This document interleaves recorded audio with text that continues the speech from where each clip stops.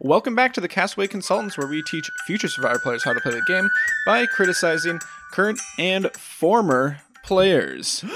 Today, we're back with the Rewind series. Today we are talking about Season 26, everyone's favorite Caramoan, aka Fans vs. Favorites 2, and we'll be specifically talking about the Premerge today. I mean, it says favorite in the title, so therefore it is everyone's favorite. It's got to be, right? And it's got and we're fans. We're fans. Or at worst, the second favorite. Oh, okay, yeah. Yes. Yeah. I am one of your co-hosts, Josh Wessler here, joined today, as always, by Ryan Stacy and Derek Kubicek. Yo. We're back. Rewind series. It's been a while since we've done one of these. It's been since January since we've done one of these, so it's going to be back even though this season sucks. At least the Premerge does. You know what? Say what you guys want. I am half a season away from having seen every season of Survivor. So this is big. I forgot about that. So this is actually kind of fun, even though this season, I was talking with you guys before we started recording, is a little bit milquetoast with a little bit of mold on it. So that doesn't exactly get a ringing endorsement from me so far through the Premerge, but Ryan kind of sold it to me, and I'll let him talk about this a little bit. He sold it to me as the worst Premerge in Survivor, so I went in thinking that it was going to be season 39 bad, but it wasn't. It's pretty bad. You're underselling it now. It's bad. It was just for me, and perspective is everything, and I was just thinking, this is pretty boring, and this is about how I anticipated this would go. It's worse than boring. Boring, it's at its best, it's boring. At its worst, it's bad. Before we get into that, the point of this podcast is there's a lot of Survivor seasons. We just finished Survivor 44. If you don't have the time to rewatch or watch them all, we're here to tell you which ones you should watch / rewatch. We do it so you don't have to. You're welcome, because we have free time, even though we don't have as much as we used to when we started this thing. At least you don't, Derek. That's true. I do my best. Yeah, children. Yeah, and if you're new around here, since we did gain quite a few listeners in season 44, which is the last one we covered, welcome. We try to stay mostly spoiler-free during the pre-merge for anything that happens in the post-merge. Yep, you won't hear who wins the season today. Once we get into the spoiler section, it will just be spoilers for the pre-merge. So if you want to go listen to it, go ahead. But that brings us to the question of the hour. Is this must-watch Survivor? Should our listeners use their valuable time to watch this pre-merge? I almost have to defer to you, Ryan. Okay. But on entertainment, absolutely not. And I didn't learn anything new, but I might have a skewed perspective because I saw 27 through 44 before I saw 26. Sure. There are certainly things that happen in this pre-merge, like one of the 8 dark moments of Survivor. So if you want to see all of those, for some reason, you need to watch it. But for me, no, it's not. Yeah, no, this is my least favorite pre-merge of any of them. I think there's the least amount of interesting content here. I think the first 4 or 5 episodes are genuinely bad, and the next 2 are boring. So yeah, there's nothing here. I feel bad for the fans, most of the fans. That's how I feel about this season. I just feel bad, man. Feels bad, man. Feels bad, man. Now, Josh, you don't rewatch the season with us. Correct. Which might be changing. But this is the last of the rewatch stuff for you since we started the podcast. Yeah, basically my history of Survivor, for anyone who has not, listened to me say any of this stuff before. But much like Derek, this was my last season that I ever watched as like a new season. I started Blood vs. Water. After Blood vs. Water, but I went back and watched Blood vs. Water right away first. Yep. Then Blood vs. Water. Then Blood vs. Water, because I wanted to watch it before Blood vs. Water 2. Yeah. And that's when I jumped all the way back to season 1 and, watched all the previous seasons while also catching up with all the new stuff at the same time. But this was the very last new season that I watched, and I watched it back all the way a year and a half ago in September 2021. So not too long ago. Yeah, not too long ago. You can actually find, if you listen back to any of our other rewinds, the point that I watched this season here, because I slowly count down. Oh, I've only got 3 seasons left. I've only got 2 seasons left. And we made a big deal like Josh has done it. He's a super fan now. So I officially call myself a super fan because I've seen every single season. I will not try to compare to Ryan. No, because Ryan's a psycho. It's true. But I consider myself more of a super fan than Derek. You got the figures to back it up. By by objective measurement, you still got me. By my measurement. You know what's crazy, though? I've watched Kagian 4 times. So That is have crazy. So have I seen more Survivor than Josh by the minute then? I suppose so. Well, I have been. So the other point to make with my role here is that I do watch in this Rewind series. I watch the premiere, the merge, and the finale. Just because there's a lot of Survivor out there. I'm a busy guy, not as busy as Derek, but you know, Busier than what Derek's me. the time that Derek spends with his child, I spend on social media. So who's the busier one here? Truth. It's me. Who's doing the more important work? Why Yeah. don't we have more Instagram posts then, Mr. Social Media? Produce more content, Derek. I'll do my best. Put your kid in a buff. So, yeah, that's a good one. Josh, is this must-watch Survivor? No.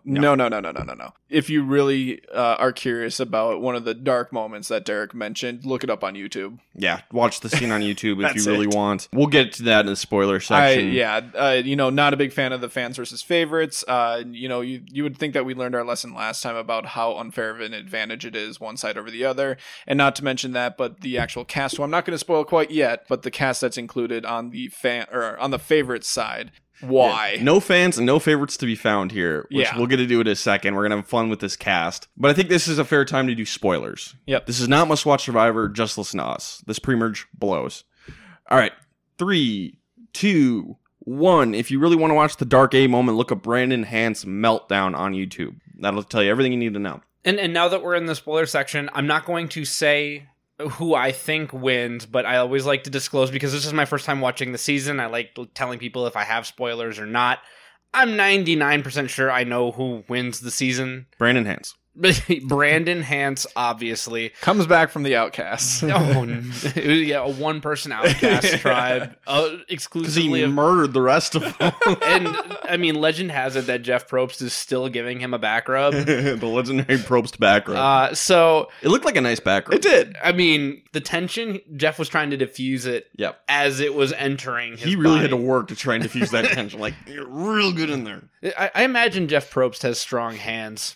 Yeah. I don't know why, but I do. Yeah, right? I think we just have the physical evidence from the back rub. We have seen it in action. It worked well enough. Anyway, No one so got punched. To go back to reality for a second, I'm pretty sure I know who wins the season, but we will talk about all of that post-merge. So before we get into everything proper, we're going to go over the cast here. We have the fans and the favorites to talk about. Boy, oh boy, will we have a lot to say. Do we want to do our ideals before we read the cast, the actual cast? Let's start with that. Let's start with, so the homework I assigned at the end of season 44 was, this is a fans versus favorite season. That means 10 favorites are coming back. So I assigned homework to the 3 of us. We had to pick 5 men, 5 women from season 16 Micronesia all the way up to through Philippines 25. 5 men, 5 women. None of them could have returned yet. All like this is their first time playing again, and none of them could be winners. That was the stipulations. So we all did it.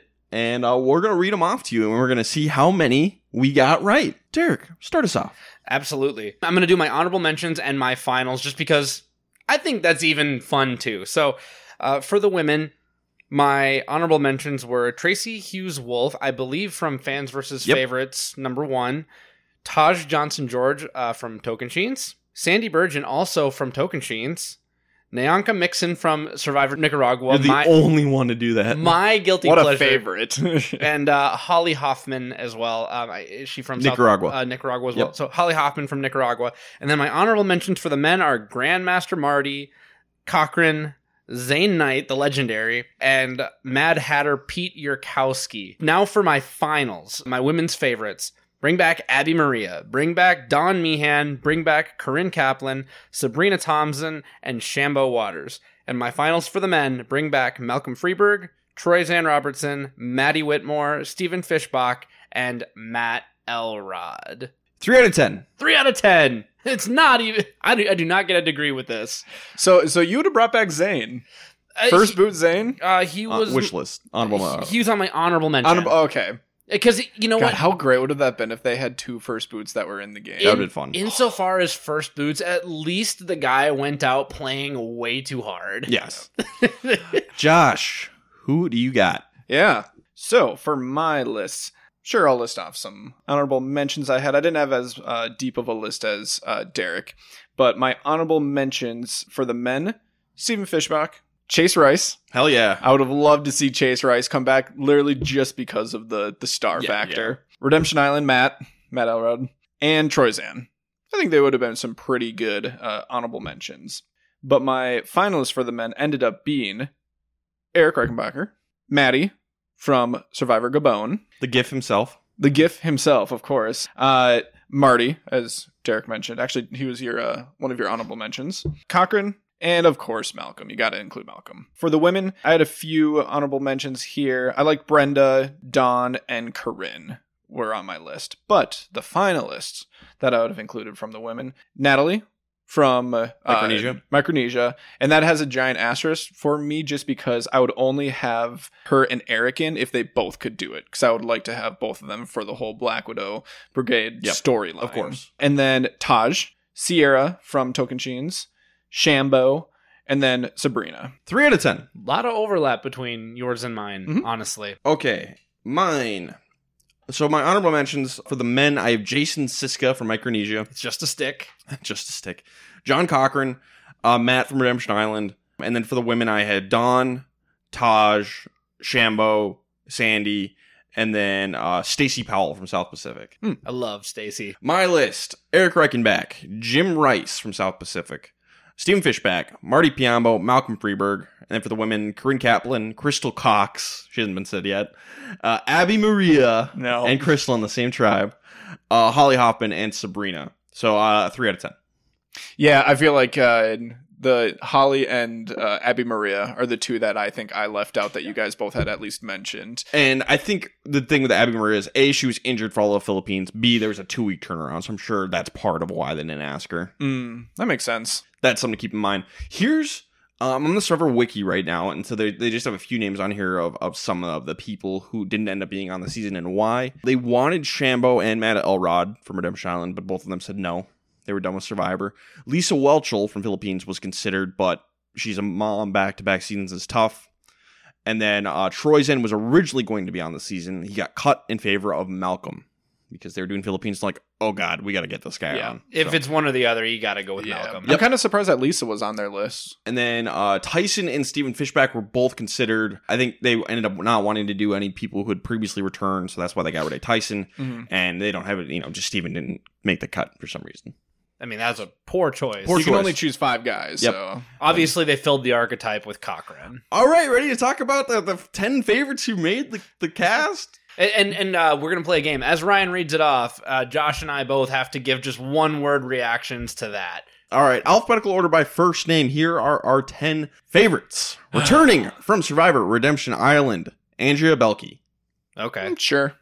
Who? Returning from Survivor South Pacific, Brandon Hance. Oh, bad. Real bad. That's Derek's reaction. Mine was definitely more of a, This has to be more than one word.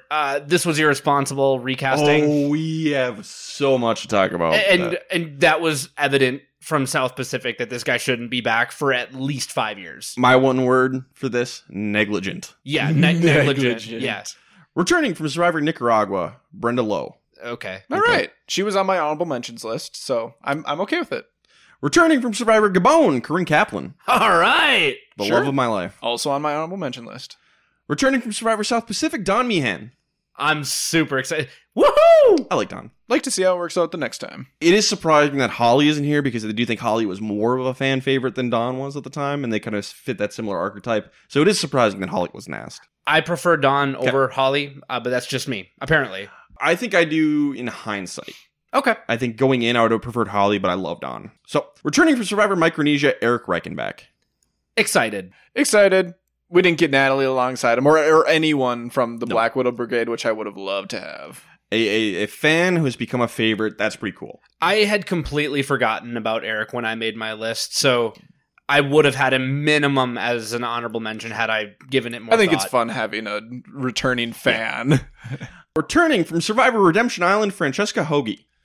First boot, Francesca Hoagie. LOL. Why? And we will get into why with the 10th member of this tribe. But we have 2 more before that. Returning from Survivor South Pacific, John Cochran. Sure. All right. Production loved him. He's a production favorite. He was on my list. Returning from Survivor Philippines, Malcolm Freeberg. Yep. Slam Duh. dunk. The biggest Yes. slam dunk. This is number 1 on the board. Yeah. Yes. This is the who was the slam dunk in Fans vs. Favorites 1? Ozzy? Yowman?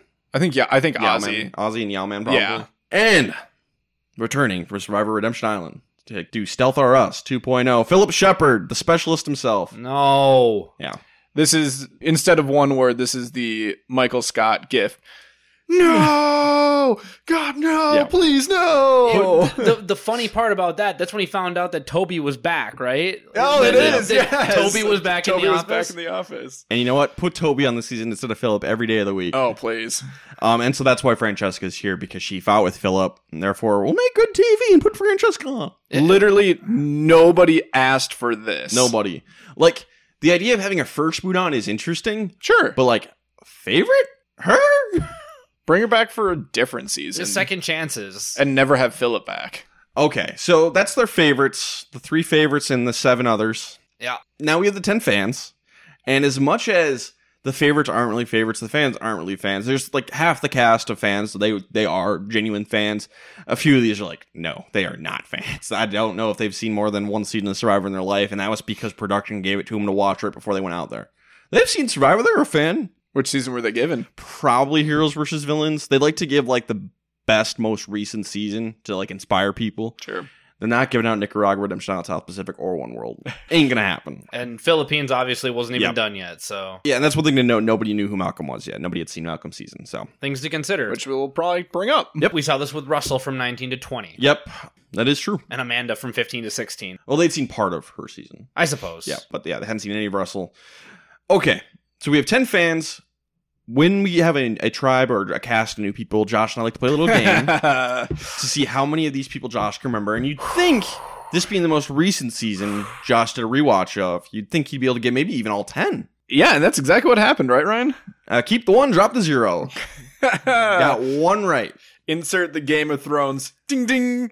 Shame. Shame. Ding, And you know what? ding. It's not even the one I expected you to get right. It was just like, really? That's Yeah. the one you remember? In hindsight, after watching the premiere again, there's probably, I would say there's probably like 2 that I should have gotten in addition to that. And then maybe not naming people, but like saying like in general, like, oh, they were part of this. Yeah, they I did should have been this. able to do that. That is the rule. Can you name their name or say something they did? Yes. And you had 1 name. And I will always, in defense of myself, Wag my finger in your face. no, I'll always defend myself by saying I'm given the like pre-show cast Yes. photos, and they look so different Excuses. compared to those photos. But I get it; it's part of the game.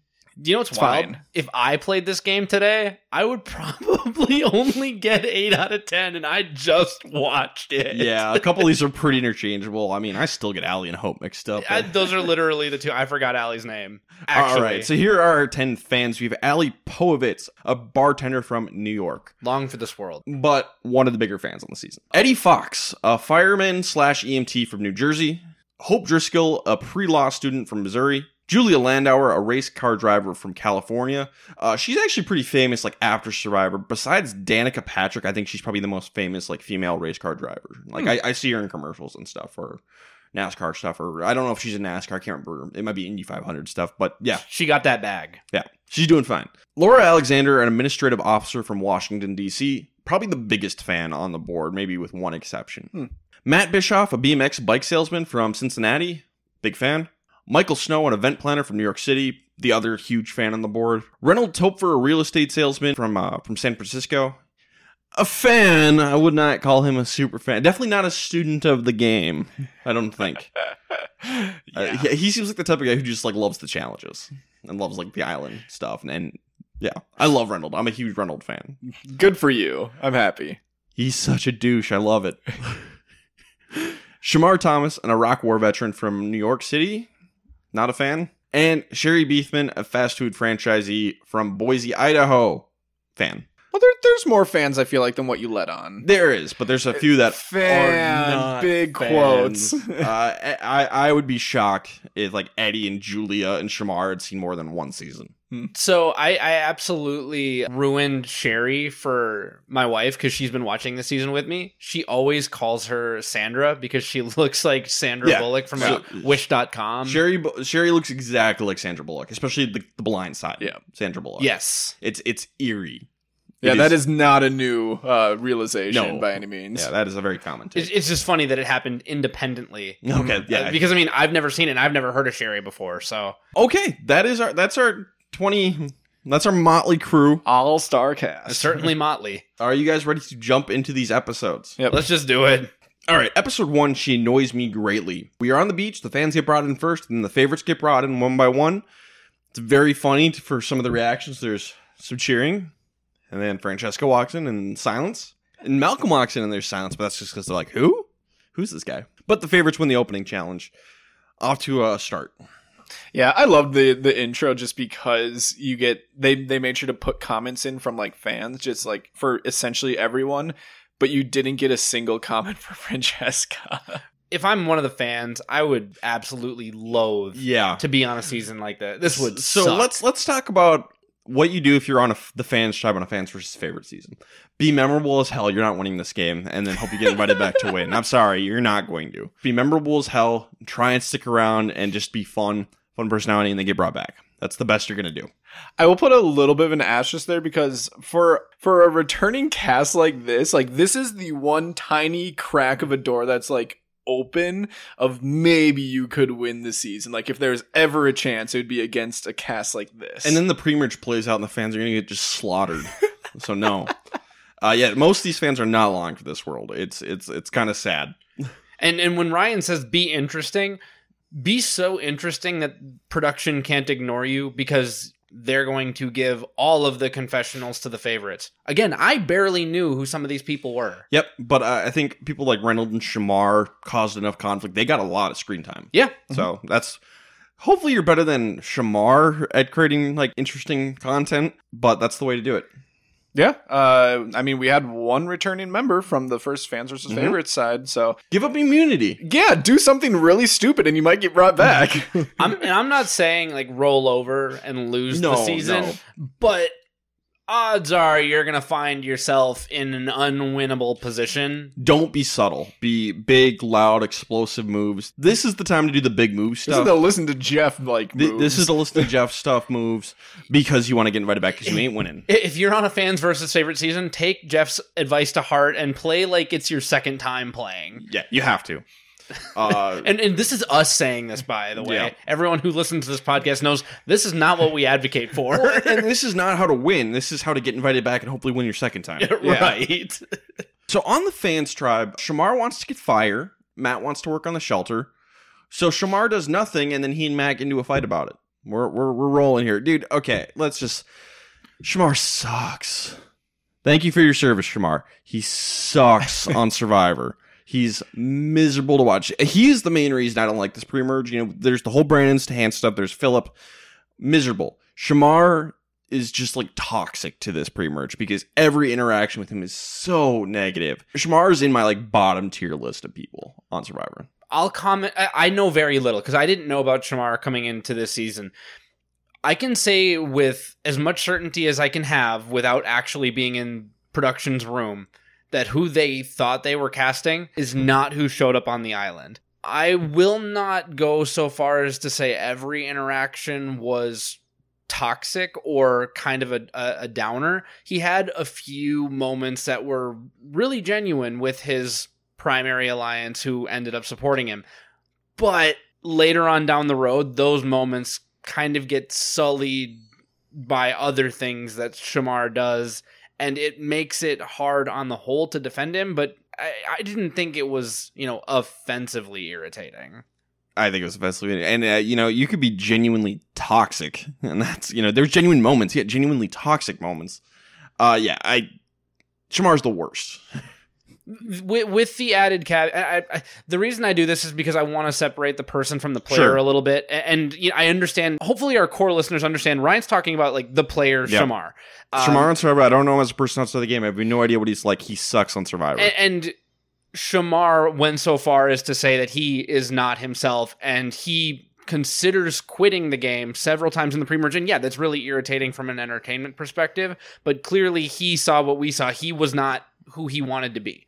So I just want to throw that out there. We're not hating on Shamar the person. It's just Shamar the player was a drag. Shamar the player is a bottom tier Survivor player. And as the memorability correspondent here, I will say the only things I remember about Shamar are the negative things. Mm-hmm. So over on the favorite side, we have Andrea, Dawn, and Francesca. They decided to make an alliance. They want to bring in Cochrane, Malcolm, and Philip and take control of the tribe. So Francesca's going to try and bury the hatchet with Philip. Doesn't really work. He still like casually wants her out, but not like that's not his like main goal. He's pretty just like, she annoys me. yeah, she does everything right for, you know, a level-headed person. That's not who Philip is. Yep. And to be fair, Philip hasn't done anything wrong yet. No, and he hasn't, but like, you know, she tries to, like you said, bear the hatchet, and he immediately just thinks, oh, she's still not over, like, anything that happened before. Like, I feel like most people would appreciate that, like, appreciate her coming up, being like, hey, like, don't want to, like, bring up any, like, past stuff, let's move on, essentially. Yeah. And, you know, I think she said most of the right things. Maybe she could have worded it a little bit differently, but for someone like Philip, maybe just know that there's no reason to try to do that. And I'm going to consult for a second because this is us learning a lesson. We can learn something here, everyone.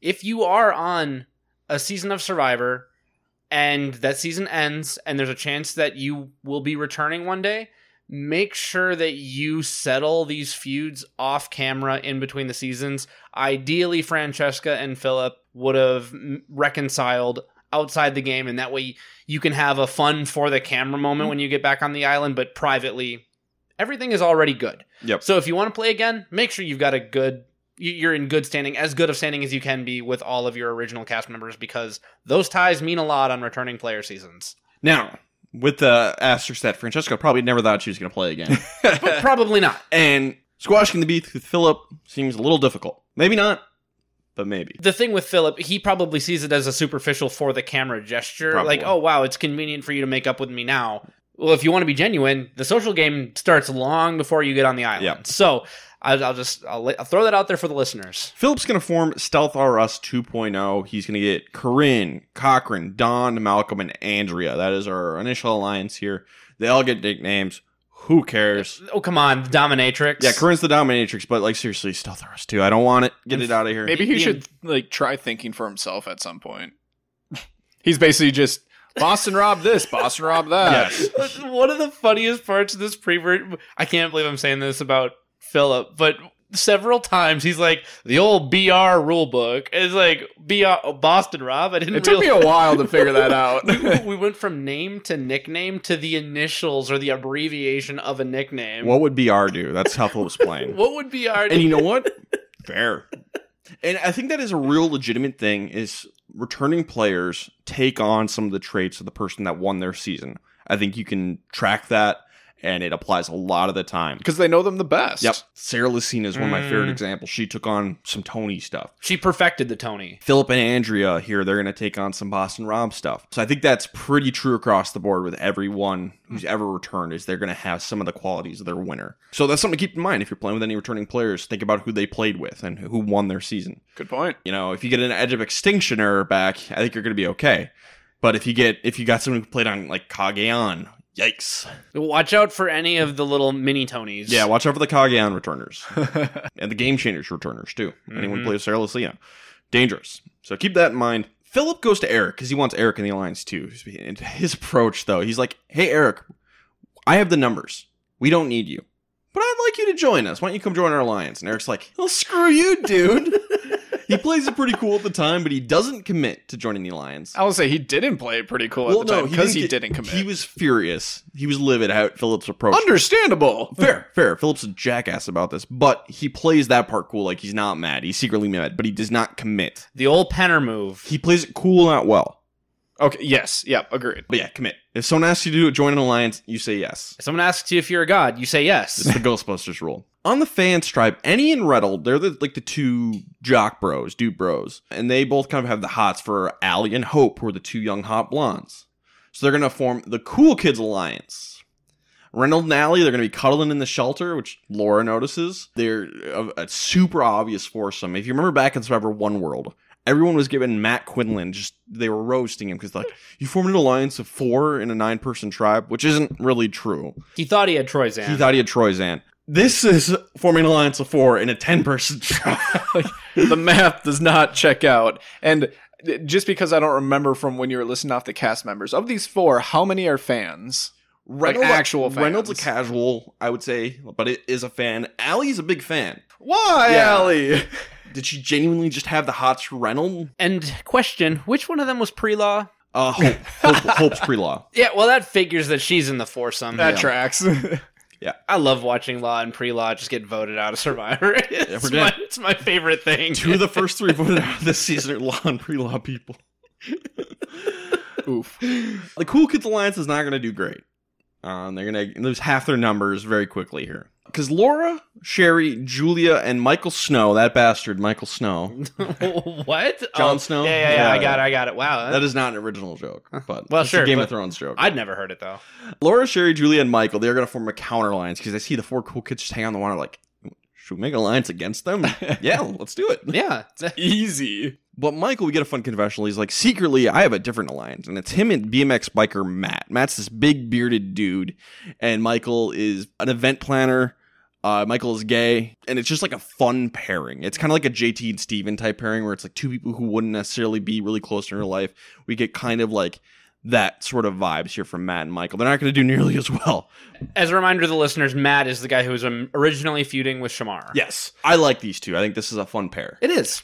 I definitely like Michael more just because he seems like he's more knowledgeable on maybe the right things to do than Matt. Yeah, I think Michael's definitely the better player, but I like both of them. Yeah. So this is a fun part of this tribe. So they're really in control here. They're the Swing Alliance. Michael's got finesse. Matt moves things. Yes. Immunity challenge. It's going to come down to beanbag toss, a little cornhole challenge, and Malcolm blows the lead, and Reynolds, who is crazy good at the carnival games portion of Survivor. Like, if you ranked everybody on their carnival games proficiency in immunity challenge, Reynolds is number 1. And I was going to say, let's not say that Malcolm blew this. Reynolds ripped it from his hands. Yeah, violently. It was like 6 out of 8 shots he landed. Every single pre-merge challenge that has a portion like this, Reynolds does and either wins it or brings the fans tribe from like the edge of extinction, literally drags all of their asses to almost to the finish line, and they really should have won had the favorites not been like competent. I think every single challenge in this pre-merge is very close until we get to the swap, and that is single-handedly because of Reynolds.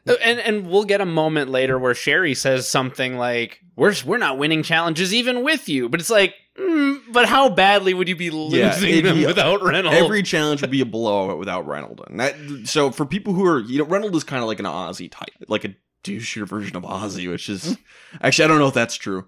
Man, in the moment. All right, maybe. Captain season, Aussie versus Reynolds. I don't douche season. Douchara us. Douchara. I love it. I love Reynolds. But the fans are going to win the opening challenge just like in the first Answers Favorites. So we're going to lose a favorite first. Francesca is going to show her inexperience, and she's going to start throwing out names willy-nilly, just whooping out the names. Don't do that. Don't be the first person to name names. And maybe worse, one of the names that she throws out is Philip. Yeah. Throw literally anyone else out there. First of all, don't. But if like for some reason you feel like you have to, throw out someone else who you didn't already try to like make amends with, and who you know will get the gang together to come back against you. She throws out Philip's name and then Corinne's name. She has Brandon, Eric, and Brenda all on board. So they have a group of 4. Stealth or Us is the other alliance. Andrea's kind of playing both sides because she is very close to Philip. She and Philip got along really well in their season. Francesca might not know that very well because she wasn't there. She wasn't there. But since Andrea is playing both sides, Brandon kind of like puts the target on Andrea instead. And it really comes down to Dawn and Cochran are the swing votes. Do they want to go with Stealth or Us, or do they want to go with Francesca's alliance? And they're going to go with Stealth or Us mostly because I think Cochran thinks it's funny to vote Francesca out first. Well, and you told me something after the episode that Malcolm was in on that too. Yep. Malcolm thought it would be funny to vote out Francesca first. Corinne did as well. It's just funny to vote them out first. So it's kind of funny. You never know where battle lines are drawn, but the reasons that the primary reason this battle line was drawn, in my view, was for the lulz. For the lulz. Yep. Yeah, I know Derek likes to say like Nicaragua is basically just like a meme season. Like, if the rest of the season was consistent with this would be a hot contender to go up against it. This is a top tier Survivor meme lord behavior. Yeah. So we're gonna go to Tribal Council. It is gonna be 6 votes for Francesca, 4 for Andrea. I have my notes LOL. Of course, there's nothing else to do but just laugh. And yeah. I think there's like a minor, like kind of like we've kind of mentioned it before, but someone like Andrea, maybe don't like hop back and forth between it this early in the game. Like if you can see that there's a majority alliance forming, the fans tribe doesn't know how to do math, but like you can do math here. Yeah, and I think the reason why it was happening is Andrea is friends with Francesca outside the game, but also friends with some of the others like Corinne or Philip and stuff like that. Gotcha. So that was part of the problem. Cochran too, I think, actually. You just got to commit. Yeah, I would say this is a decent enough move. Voting out Francesca or Philip to just relieve tension within the tribe is the right call. Take your pick, whatever one you feel more comfortable with. The one thing about Philip, he may be annoying as hell. He's pretty loyal. So if you have him in your corner, I don't think he's going to turn on you. Right, and Francesca is one big question mark because you, as a favorite, have no idea what she would play like if she got deep in the game. Well, and everyone keeps saying, like, we have to get her out. She's a huge threat, like, because she's so, like, smart and strategic. It's like, sure. Smart? Yes. She seems very, very smart. Wild card. And she's got, like, she has a chip on her shoulder. She got something to prove. That's dangerous. Mm-hmm. Look at All-Stars. Boston Rob. That's how he got his start in All-Stars. He had a chip on his shoulder, so he killed everyone. Yeah. And he didn't win, but my, oh my, was the collateral damage something to behold. So let's get into best and worst player of the episode. Josh, why don't you start us off? Who is the best player of the premiere? Originally, I put down Corinne just because I thought that she did a really good job just on the social side of things, getting into that alliance, any conversations that she had with them. Yeah, her name came up, but it was from Francesca, so who cares? It seemed like she had good conversations with people like Philip and Andrea specifically. So I liked her. That's really all. I also like Corinne. But I have Dawn. She formed multiple alliances. She really upped her game from her first season. And she was a nice person, very close with Francesca, was willing to cut her. So I have Dawn. I had Dawn and Cochran both kind of at 1A, 1B. I landed on Cochran, but I would never fight a Dawn pick for best player. I think the decision that they ultimately made to go with Francesca, even on paper, is probably the better decision for them long term. So it's kind of tit for tat. I'm not really sure. Okay. How about worst player? And reminder, the person who was eliminated cannot win either award. So Francesca's not eligible and never has been. Never hasn't. And probably never will be. No, well, maybe. Probably not. Even if they do a first boot season, I hope they wouldn't include her because that would just be the ultimate, like... She'd get voted out everyone first. Would go for her. Yeah, I think she's in the worst possible spot to be in. Yeah. But anyways, for worst, I went with Allie here. Basically, take your pick from that group, that foursome group, because none of them can do math, apparently. Narrow it down to the two people who are cuddling in the shelter. So Allie or Reynold, yep. I think it was. Reynold at least seemed like he had something strategically going on in his head, talking to other people, building some social bonds. So it's really close. He won the challenge. Yeah, and he won the challenge. I guess I wasn't thinking about that too much, but to me, I was looking between the two of them. Allie was worse than Reynold. I think that's totally fair. I give mine to Eric for not immediately agreeing to be in Stealth or Us. He ended up on the wrong side of the boat. I will give dishonorable mentions to both Reynold and Allie. And I am going to claim credit for Ryan choosing Eric. I changed his mind the night that we watched this together, so Eric is mine for the same reasons. Yep, I originally said Reynold, and Derek made a very good argument, so I changed mine to Eric. Actually, you both made very good arguments, because I'm like, oh, Allie's a good point. Yeah, I could switch to Allie, and then Derek said his. And I'm like, you know what? Good job. So I'll give credit to both of you for thinking about this quicker and better than I did. Interesting. Out of the three of us, Ryan had the worst pick originally. Yep. We just, we brought in outside perspectives. Yep. Absolutely true. So good job, guys. And this is where we do our winner picks after the first episode. So Derek, why don't you start us off? After watching this for the first time, who was your winner pick? Yeah, and I always pick one person from each tribe. I did not pick a person from the fans tribe originally, basically out of, complete lack of faith in them to actually do anything. Like, yeah, they won immunity, but they just seem completely outmatched. So Ryan said, you have to pick one. And I said, if I have to pick one, I'm picking that bastard Michael Snow. And, if you force me to name one more, I'd probably do Matt, but... I didn't force you. No. But Michael Snow would be my pick if I had to pick a fan. That said, I have 3 finalists on the favorites tribe. I have Dawn, Cochran, and Andrea. All 3 in their own respect, kind of swing votes. They seem like they've learned something from their first time out. I sort of eliminated Andrea because her prior connections are to Francesca. She left. And to Philip, it's Philip. Now, granted, if she goes to the end with Philip, she wins. But you have to get to the end with Philip first. That's a real BR thing. So that leaves me with Dawn or Cochran. First of all, love both of these potentials because a little bit subdued, some flawed gameplay in their first season. But I landed with Dawn because I feel like she will have the ability to connect with people socially much, much better. But she also showed a willingness. She liked Francesca a lot. And she's like, nope, I'll write her name down. So she's got a little bit of that cutthroat attitude that maybe got her in trouble with Cochran basically ruining her game the first time around. So I went with Dawn. Josh, do you remember who you picked all those years ago when you watched the season for the first time? Yes, I do. It was very difficult, especially since, we had already started this podcast and I started taking notes. Yeah. Yes, I marked it down. So I guess a quick note about the fans tribe. I did have one honorary person over there that I would pick if, it wasn't this type of season. And that was Michael as well. I also kind of like Julia, but, who's Julia? So Who? So Michael would be my guy over there. But going over to the favorites tribe, I had 3 finalists. I also had Cochran, and then Corinne and Malcolm were my other 2. People, you got to pick people who are in the majority alliance going in there. And I really liked, Malcolm's advantage of, he has experience going deep in the game and no one knows his game. So that's a huge advantage. Unfortunately, I don't think that he would ultimately do very well just because of, I think he got kind of lucky in his original season with the whole Matt Singh situation. He can be seen as a big threat and can just be that easy target, kind of like post-merge. So I went away from him and Corinne and ended up going with Cochran.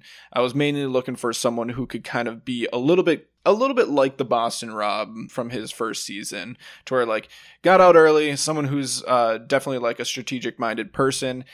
And I think that he is the best strategic mind out of anyone on this stellar favorites tribe. So yeah. I'm gonna, when it's if there were other excellent players or strategic players, I would maybe go a different direction. But I think that can win out in the end. Speaking of Julia, very quickly, I think this season's got one of the meanest confessionals ever about Julia from Cochran, because he's describing Julia and he's like, I almost want to call her vanilla, but that's an insult to vanilla. People actively seek out that flavor. People enjoy that flavor. No one wants Julia flavored anything. I'm like, damn, ouch, mean. Is that the same round of confessionals where she said, I want to like Julia, but she's just so boring? Yeah, everyone thinks she's really boring. It's really funny. Really mean. He's got some good confessionals. Yes, he does. Mean, though. I picked Malcolm when I originally watched the season, just thinking that people didn't know his game. I think that was as good an advantage as any, so I'll just stick with that. I think the logic is sound. I think Cochran is a good pick. I think Dawn's a good pick. I think Andrew's a decent pick. But I went with Malcolm originally. I'll stand by it. No Corinne? I love Corinne. She's not the best Survivor player. Yeah. She has a hard time keeping her mouth in check. Honestly, I should have considered Malcolm more closely because of the unknown factor, because we saw Amanda make it all the way to finals of Micronesia. Mm-hmm. We saw Russell make it all the way to the finals of Heroes vs. Villains. We know that Malcolm ain't Russell, so that's not a concern. Rupert made it to the Final Four in All-Stars, same thing. Yep. So it's something I probably should have considered more closely. So respect to you guys for at least mentioning it. Thank you. Episode 2, Honey Badger. So Brandon is pissed about the Francesca vote. He says it was mean. Yeah. He ends up making Dawn cry about it. And Brandon starts talking about how he's going to sabotage the camp. He's going to pee in the rice and burn the shelter down. I'm like, uh-oh. Really talk about someone who has no idea how to play from the bottom. Yeah, that's true. Because he was basically on the top most of South Pacific, right? Yep, the entire time. You guys were so mean to Francesca. I'm going to piss in your rice. You had me in the first half. That was a very mean thing to do. Two things can be true. Over in the fans tribe, Shamar is very lazy. He doesn't do anything. He just lays in the shelter all day. The cool kids want him out. Fair. Sherry's going to end up forming an alliance of 6. She's got the 4 of her, Julia, Laura, and Michael. They bring in Matt and Shamar because Sherry wants to use Shamar as her Philip. Take Philip to the end and win in a landslide. Okay. It's a fair strategy. It's a fair strategy. Rob did it. If you can tolerate it for 39 days, more power to you. It's not necessarily the game that I would want to play because, odds are I'm only going to play Survivor once. I would like to enjoy my season. Yep. And I would like to enjoy watching it after the fact. Yep. But if Sherry just wants the money, then okay. More power to her. Respect. Good luck. I couldn't do it. I don't think I could do it either. But if you can, good for you. Brandon's going to have a heart-to-heart with Cochran and kind of change his mind about sabotage. He tries to talk to Philip and try and patch things up. But Philip is going to compare himself to being the CEO of this company. And Brandon's just middle management. Yikes. Don't say that. Those are things you don't say. Just say it's oh man, it's all good. So Philip handles this badly. Brandon's going to rat on him to the rest of the tribe and be like, yeah, Philip's a jerk. And you can tell from future episodes coming soon that Brandon is hanging on every single word as though it were the last line of defense between him and like death. He remembers all of it, and all of it is just building pressure, just consuming him from the inside out. Which for like a regular person, that's not a terrible thing to do on Survivor. Pay attention to every single word that people say. Just don't use it in this way after the fact. It helps if you don't cast people who are mentally ill. Yes. We will talk about that in the infamous episode about Brandon. We'll talk about the whole Brandon of everything. Immunity challenge. Sherry, Hope, and Julia absolutely blow the water section, so the favorites end up winning. And Reynolds has finally had enough of Shamar, so he's going to call out Shamar when they get back to camp. And it gets really nasty. Reynolds shouldn't have called Shamar out because that's not a good Survivor play, but Shamar is a jerk. Just says some really mean things. It's not fun to watch. Also of note, Reynolds specifically says, I'm voting for you tonight. Yes, Reynolds says, I'm voting you out. So he goes full open forum, which is bad. Like, you don't call someone out, but then you also don't open forum it. This is where you try and sow some seeds of division if you find yourself in a minority. They don't know that yet because no lines have been drawn on the fans tribe. But, hey, look, this guy's kind of doing nothing, and he's kind of all talk, and he's a little bit of a drain on morale. Maybe we should consider getting rid of him. Matt and Michael are thinking about it, and they're like, should we just take out Shamar? Dude sucks. Sherry and Laura don't want to do that. They want to keep their line strong and take out a cool kid. They suggest Allie because they see her as the smartest of the cool kids. She's definitely the biggest fan of the cool kids, so I could definitely see that. Reynolds is going to go off and find the hidden immunity idol, but Laura's going to see the bulge in his pants. So she figures out very quickly that Reynolds has the idol. So at Tribal Council, Laura's going to be like, yeah, saw someone find an idol, or they had a bulge in their pants today. And she's like, I'm not going to name names, but she's looking directly at Reynolds when she says it, and Jeff's like, you're looking directly at Reynolds. And then Reynolds, because, why not, just pulls out the idol and says, yeah, I got the idol. Stupid. We're all great players here. Now, he does say he is going to play it and does not, which, like that part of it. Yeah, but this is like... I don't like that part of it because plans aren't going to change at tribal, like, unless this turns into a live tribal situation, or like people like actually saying like, all right, everyone, let's vote out Reynolds. Okay, then say you're going to play it. But like, then you burn the opportunity to kind of use the whole, I'm going to play this idol tonight. I'm fine with it just because he got called out. Might as well just pull that card. Like, I'm going to play it, and then don't play it. Sure. I wouldn't pull it out of my pocket. This is almost as bad as the Abby Maria situation. Again, it's different because he got called out. He didn't get called out by name, and also... Yes, he did, by Jeff. Well, Jeff said that Laura's looking right at him, lest we forget that Rupert put a rock in his pocket. Like, pulling out your idol when no one saw you find it and no one has seen it is a stupid thing to do in this situation. I don't forgive Reynolds for it. I don't think it's as bad as Abby Maria. Because Abby Maria. It's not as bad as Abby Maria because no one had any clue that she had an idol. But I just said it's along those same lines where like nobody asked you specifically and you decided to pull it out. He got called out. Hey, it's still bad. It's still bad, but he got called out. I'm gonna call it awful. I think you're overselling how bad it is because he got called out. It's a scary position to be in, I'm sure. Derek is overselling it, but I would have preferred him to keep it in his pocket. He does not play it. It's going to be 6 votes for Allie, 4 votes for Shamar. I think this is the right call for Matt and Michael because they're the swing votes here. You look at both alliances. In the Cool Kids Alliance, they are 5 and 6. In the other alliance, they might be 1 and 2. It's a little harder to say. They're in a better spot in the Outcast Alliance, or the non-Cool Kid Alliance. So I think this is the right call. As much as Shamar sucks to be around, I think the Allie vote is the right move. It's absolutely the right move, just because you can always vote Shamar out next now because you have pretty solid numbers. Cool Kids, we're already down 4-6 because math. Break up the duo, put the Cool Kids in their place, and secure better spots within your alliance. Yeah, this is, I think, the right move. Fun fact, Allie is now one of Survivor's casting directors. Oh, cool. Yep, she's a big fan. Didn't really go well for her. I'm glad she at least works on the show now, so she does get to be part of it still. So yeah, and she knows what not to do in casting. Yeah, she watched Caramoan. It's like, okay, opposite of this. She lived Caramoan. Best and worst player of the episode. I'll start us off this time. For best player, I have Laura. She spotted Reynolds' idol, got him to reveal it kind of by using Jeff a little bit by accident, fell ass backwards into getting him to reveal it, but knocked out Allie, which was her idea. So I'm going to give Laura best player of the episode. I gave it to Sherry because I felt like Sherry was the driving force behind Matt and Michael going along and keeping Shamar and targeting a cool kid. And Sherry is really the driving personality on the uncool alliance. So I fell on Sherry. Okay. I see. I thought Laura was the driving force, so that's interesting. I mean, I think Sherry's definitely the leader of the alliance, but I thought Laura was the one who convinced Matt and Michael to stay. All right, and now, yes, I am the tiebreaker because, Josh did not watch this episode. Since I don't watch these middle episodes, I did take notes from when I originally watched this season, but, I have terrible opinions, so it's true. I will instead be a tiebreaker if there ever is one that is needed between these two hooligans. And I originally put Sherry. Okay. So that makes it easy. I don't need to, decide between you two guys because I originally thought it was Sherry. I definitely remembered her conversation with Shamar being also a driving factor since Derek didn't mention that. Yeah, Sherry's the one who brings Shamar in because Sherry's like the only person who likes Shamar. Yep.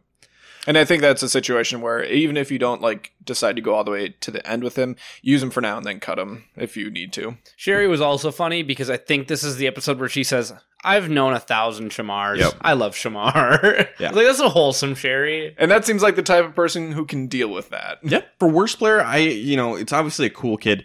I'm going to give mine to Hope. I considered Reynolds. He did fine in Idol, and I was more okay with him, I'm going to play it, but not doing it. So I ended up not, dishonorable mention to Reynolds. I'm not going to give it to Reynolds. Hope was very bad in the immunity challenge. She ended up being on the wrong side of the vote, so I just went with Hope. I gave it to Reynolds because he revealed his idol for absolutely no reason, and because he was in a showmance, his showmance partner got voted out, and now he's in the minority. And by the way, I didn't have his name memorized at this point, so I had said a guy who reminds me of Burton. Yeah, dude, that's hilarious. They're friends in real life. Really? They both live in Texas. Rob Sestino did a live know-it-all show in Texas, and it was really fun because they brought Burton, Reynolds, and Colby are all friends, and they all came to the show together. And the Texas boys, they were all on the show together, and it was just like I hadn't heard from Burton or Reynolds in forever, and it was like, yeah, and Colby had gotten back into Survivor, and he was talking about yeah, I'm really into it again. I'd love to play again, because he hadn't been really watching before he went on Heroes vs. Villains, but he started watching again and got back into it. And I was just like, this is fun. Bring all three of these guys back. Captain season is Reynolds versus Burton versus Colby. Let's go. Texas boys. That's weird. That feels so sim because I just said dude who reminds me of Burton. That was how I put down the name. And for Sherry, I'd actually put Sandra Bullock from Wish, and then I went back and changed it to Sherry because I figured out her name. Sherry Bullock from Wish. Yeah. So you had Reynolds, I had Hope. Josh, tie it. I originally had Reynolds, so I'm signed, and I'm going to stand by it. Well, it's a bad move. Keep the idol in the pocket. These two are terrible.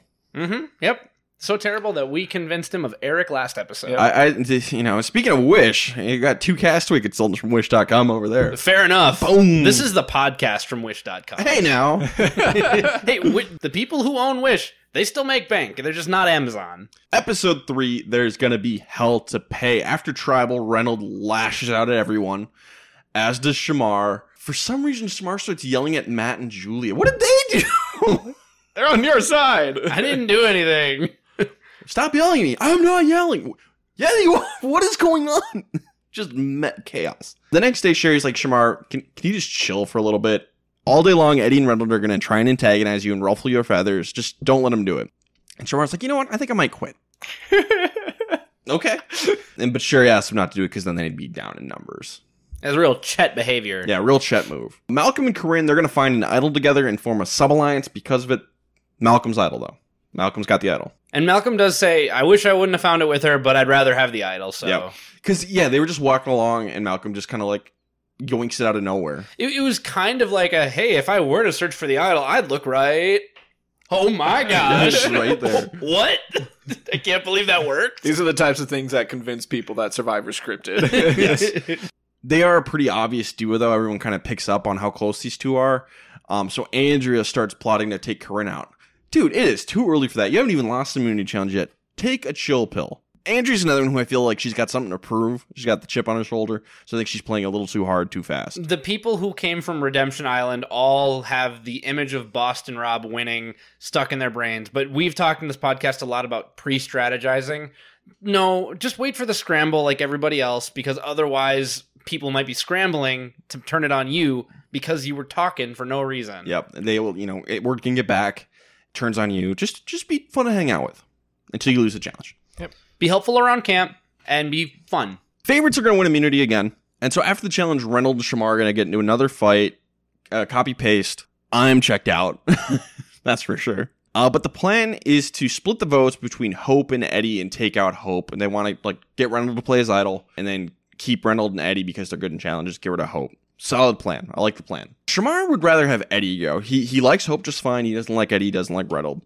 So he's like, hey, Hope, maybe you should put your vote on Eddie. Because then he would go home because it'd be like an extra vote on Eddie. Eddie goes out of the game. Hope is going to go back and talk to Julie about this, who's going to tell everyone yeah, Shamar just revealed our entire plan to Hope. And Laura's like, oh, wow, maybe we should take out Shamar now because not only does he suck, he's a wild card.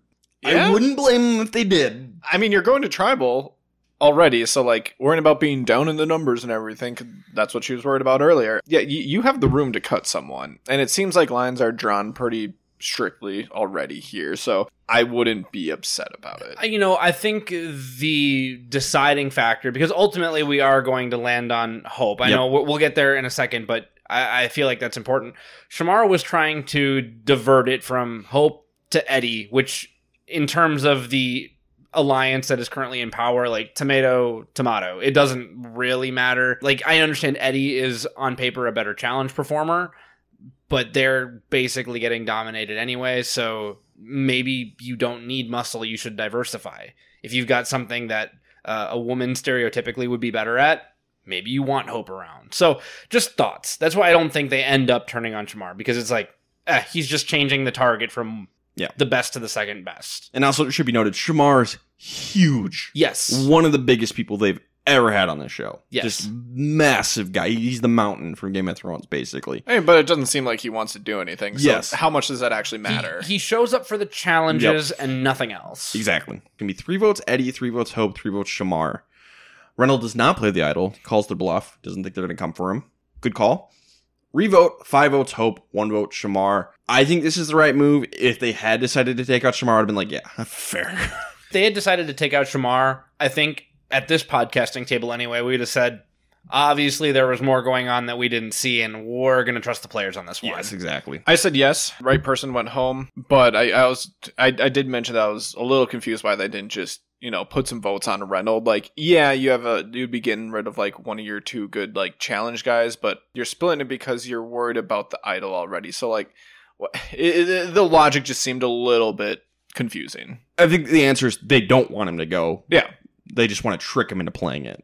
But they're trying to have their cake and eat it too. You could trick him into playing it by not splitting the vote and making it too complicated. Just, put most of it on Hope, and then if he plays it, he plays it on somebody else. I guess. Yeah. So I get their logic. It's kind of a weird situation because, you typically don't want to get rid of your challenge beast, but this is just kind of an odd situation where they just want to get rid of that idol because he is in the minority. So I get it. Derek, who do you got for best player of the episode? I've got 2 options. I ended up going with Malcolm because he found an idol, he has a good alliance member in Corinne, and the favorites just keep on rolling. I understand that there were people who wanted to target them because they were a duo, but again, Andrea was targeting Corinne and not Malcolm, so I didn't really ding Malcolm too much for that. If I had to pick someone on the fans tribe, I would go with Sherry because at least she kept the alliance on point, again, in my opinion, and ended up taking out another one of the cool kids, which I think is good for her, especially if she does want to go to the end with Shamar, should she be able to get him that far. So she's my honorable mention, but ultimately I gave it to Malcolm. I gave it to Sherry. She controlled Shamar, convinced him not to quit, got her alliance to take out Hope. It was a great episode for Sherry. Not for the viewer, though. I originally put Malcolm. Me and Derek against the world. Yeah, terrible. At least I honorably mentioned Sherry. And you have to understand, as a viewer, it's really hard to give best player to anybody on the fans right now because they're getting rolled. Yep, it helps. This is the 3rd time I've seen this season, unfortunately. Yeah. So, I can look a little bit past the pain and be a little more like, okay, what is actually happening? So, I get it. Worst player. Derek, who do you got? No, I have Shamar. If you're ticking off your alliance so badly that they're considering turning on you, and you are feeding information to the opposition to serve completely arbitrary and innocuous objectives of your own, I mean, he's just not a good Survivor player. Like, put aside how you feel about how he's behaving on the show, this just isn't good Survivor acumen. So I have Shamar. Plus, you talked about wanting to quit the game, Shamar. Yep. Oh, and that almost certainly signs a death warrant for your winning the game. Shamar. Yeah, I put him too. Easy. Episode 4, Kill or Be Killed. After Tribal Council, Eddie, Reynolds, Sherry, and Michael get into a massive argument. They're all just screaming at each other. Everyone needs to chill, dude. Everyone just take a chill pill. You're the fans tribe. Relax. Shamar's not even in this argument. It's the other 4. Like, good God, just chill out, everybody. Shamar's just napping. It's the right move for Shamar. Philip is going to bring Brandon, Brenda, and Eric into Stealth Ross. He's going to give them all nicknames. Basically, his idea is, like, I'll bring them in, and it'll keep them complacent. They won't be trying to sabotage Stealth Ross. That's great. It actually works really well, because Brandon thinks he's outsmarted Philip. He's like, I'm in. I made it in. I outsmarted the spy. Nope. Philip brought you in just to, like, keep you chill and think you're fine. This is a great move for Philip. I mean, it's great. He kind of... I think he brought in, like, too many people. He brought in everybody. Exactly. Everybody's complacent now. Well, I know, but like a smart person would be like, "Oh, what does this actually mean when there's this many people in it? Oh, it's fake. Okay, cool." Like, just only invite Brandon. Who's he playing with, though? I understand. He knows his audience. I would just say, like, just invite Brandon in if that is the sole objective here. I like it. One thing we need to remember is the only vote that's happened on the favorites tribe so far is Francesca, and that was for the lulz. So though battle lines have been drawn, I would say that is a dotted line at best. And since they keep rolling, there's been plenty of time since the last time they've been to tribal for there to be a certain level of discord to be sown in the majority alliance. So try and make an alliance with as many people as you can, and then you can sift through it later. I don't mind that. Shamar is going to tell his tribe he will not quit the game if he can just lay in the shelter all day, except for challenges, and if they bring him rice once a day. What the heck, dude? Sherry actually does it. She actually brings him rice to the shelter. This is insanity. This is actually insane. I think even if it was like the right move to keep Shamar, I'd be like, nope, I'm done. I don't think I could handle this. Like the actual survival part of like Survivor isn't the easy. Like, it's glossed over a lot in modern Survivor. The like how difficult it can be. Adding on like catering to someone else. This jackass. No, I couldn't do it. No, I'd be like, you can go to hell. How about you quit right now? You go right ahead and quit, and I'd give him the finger on the way out. That's what I think about this. I would absolutely not do this. Maybe it's technically not the right move, but goddamn, have a little dignity. I'm honestly at a loss for words. You threaten to quit the game, and you think that your leverage, you have enough leverage to be fed like some pharaoh for not quitting. Like, you did what you were expected to do at a bare minimum, and you want to be rewarded with laziness? It's so difficult for me to actually compute this that I don't have more thoughts on it. Let him starve. Just leave him there. This is unreal. Or call his bluff and just see how long before he goes and gets his own rice. Yeah, I think if someone told me that, I'd be like, how about you quit? And then I lose Survivor. But you know what? God damn it. Some things are worth losing Survivor for. But, if you do that, and then you manage to get Eddie and Reynolds to the merge, and do some impressive stuff, you have their jury votes. This is why I feel bad for the fans tribe, is because they got stuck on a tribe with this jackass. Shamar is going to end up getting a grain of sand in his eye, and he ends up... Okay, before we get into this, I need a disclaimer here. I have an extreme phobia of eyeball trauma. Ocular trauma is like my number one phobia. Like, my friends here can attest to this. My least favorite part of Texas Chainsaw Massacre is just a close-up on the main character's eye. I have no problem with the gore, the violence. It's just there's an extreme close-up of the main character's bloodshot eye. And that is the part of the movie I cannot watch. So I have extreme phobia of this, and that's what we're going to get into here. I watched Brightburn with Ryan, and for those of you who have seen Brightburn, you know what I'm talking about. If you haven't seen Brightburn and you also have some kind of ocular trauma phobia, don't watch Brightburn. I had to watch that scene because someone gets glass in their eyeball. Ugh. And I had to like watch the scene. Like I was in the theater with Derek and I had my eyes covered. Yes. I couldn't watch it. And Ryan loves body horror. I love gore, stuff like that. And he could not handle this. I think I was laughing harder at Ryan than I was disturbed by the movie at the time. I don't know what it is, but eyeball trauma is. Ugh. I'm kind of feeling a little like pukey talking about it right now. Like I sent Ryan one message about this while I was watching it, and he said, "And I'm done with this conversation." Yeah, Derek started talking to me about like some cornea problem. I don't want you to explain. Do not explain anymore. We're not going to talk about it more than that. But yeah, he's like one eyeball related injury story, and I'm like, nope, we're done here. We're done with this. You can talk to Josh about this all day long. I will not be part of this. So. We have to do this on Survivor, because of course. And it's repulsive. I hate it. I hate all of this. Shamar gets a grain of sand in his eyeball and scratches his cornea. Basically, everyone's kind of like, oh, he's just like dialing it up to get out of doing work. He ends up getting medically evacuated for this. Because there was an actual indent in his eye. There were two. I don't know if they called them abrasions or lacerations. I specifically avoided both of those words. I'm sorry. There's for the listeners, an injury to his eyeball. Nothing else. Interestingly, he also had to have surgery on his finger after the show. He had an injury to his finger, and you can kind of see him gingerly moving with his finger. You can definitely, if you're looking for it, you can see it. I don't know if it was actually his eyeball, maybe it was his finger. This is kind of a weird situation. I also have thought is this just like a quit?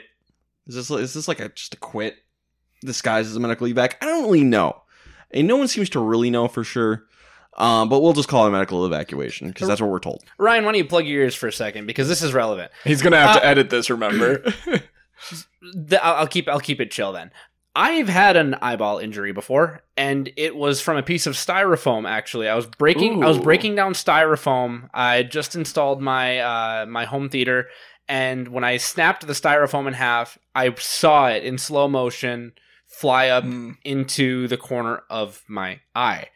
And it felt like I had something on my eye for 6 weeks. Oh my god! Oh, this is your fault, Ryan, for not covering your ears. I could hear everything he was saying. And I went to the doctor, and the first thing he checked, is it on your cornea? Nope, it was off to the side. So he said, okay, here are some drops. You'll be fine in time. If it bothers you more, come back. These were 2 injuries to the cornea, like the colored portion of the eye. That can lead to I'm not a doctor, but I think it can lead to cataracts and blindness. So cool. Let's stop. This is a medical evacuation. I was miserable for 6 weeks, and it wasn't on that part. Great. Moving on. Shamar's off the game. Technically, not a quit. Okay. Cool. Medical evacuation. Fantastic. I'm done. Okay. Need to take a lap? I might need to get some water after this episode. This is horrible. Enjoy editing this. Fuck, I might just skip a minute ahead and just leave that segment in its entirely. Hope there isn't anything weird in there. Yep. Ryan's not going to edit that. Yeah. Yeah. So if you're listening to this and that part of the podcast is less polished than normal, that's because I just skipped right past it because I didn't want to listen to it again. Bye. That might happen. So immunity challenge, Sherry's going to completely blow it. Reynolds gives them an epic comeback, and it's not enough. Favorites are going to win again. Womp womp. Laura has been pretty bad in these challenges so far. She's tiny. She's a very bad swimmer. So Matt wants to get rid of the weakest link being Laura. Michael and Sherry are both hesitant. Shamar's gone. They want to keep their numbers. But Matt really wants to do this. He tells Reynolds he's voting for Laura. Reynolds like, yeah, I don't believe him at all. Fair. I wouldn't at all. He's been lied to twice now. So at Tribal Council, Reynolds is going to play his idol, and I don't fault him one bit for it. He doesn't need to play it. It's technically an idol waste. I think it's one of the most justified idol wastes of all time, just based on everything we've seen so far. Given that they could have successfully split the vote between him and Eddie and how he knows he's the bigger target between the two, you play your idol here. There are plenty of times on this podcast where we say we would have played the idol, but apparently they had a better read than us. Yep. We had the same read as Reynolds, and he did what we would have done. Yep. 6 votes for Laura, 1 vote for Reynolds. So yeah, this was the wrong move for the majority alliance. Split between Eddie and Reynolds. And Reynolds plays his idol, Eddie goes home. And Laura does a really good job vocalizing this at Tribal, saying, trust, we're 10 days into the game. Trust is our currency now. If we get tribe swapped, they're going to jump ship immediately. And we're going to see it. Well, I mean, we're going to see half of that come true, at least through a pre-merge situation. It's like, yeah, you need to be thinking, and you're losing them anyway. You're losing anyway, and you never know what strengths are going to come in handy. Obviously you want to keep Reynolds.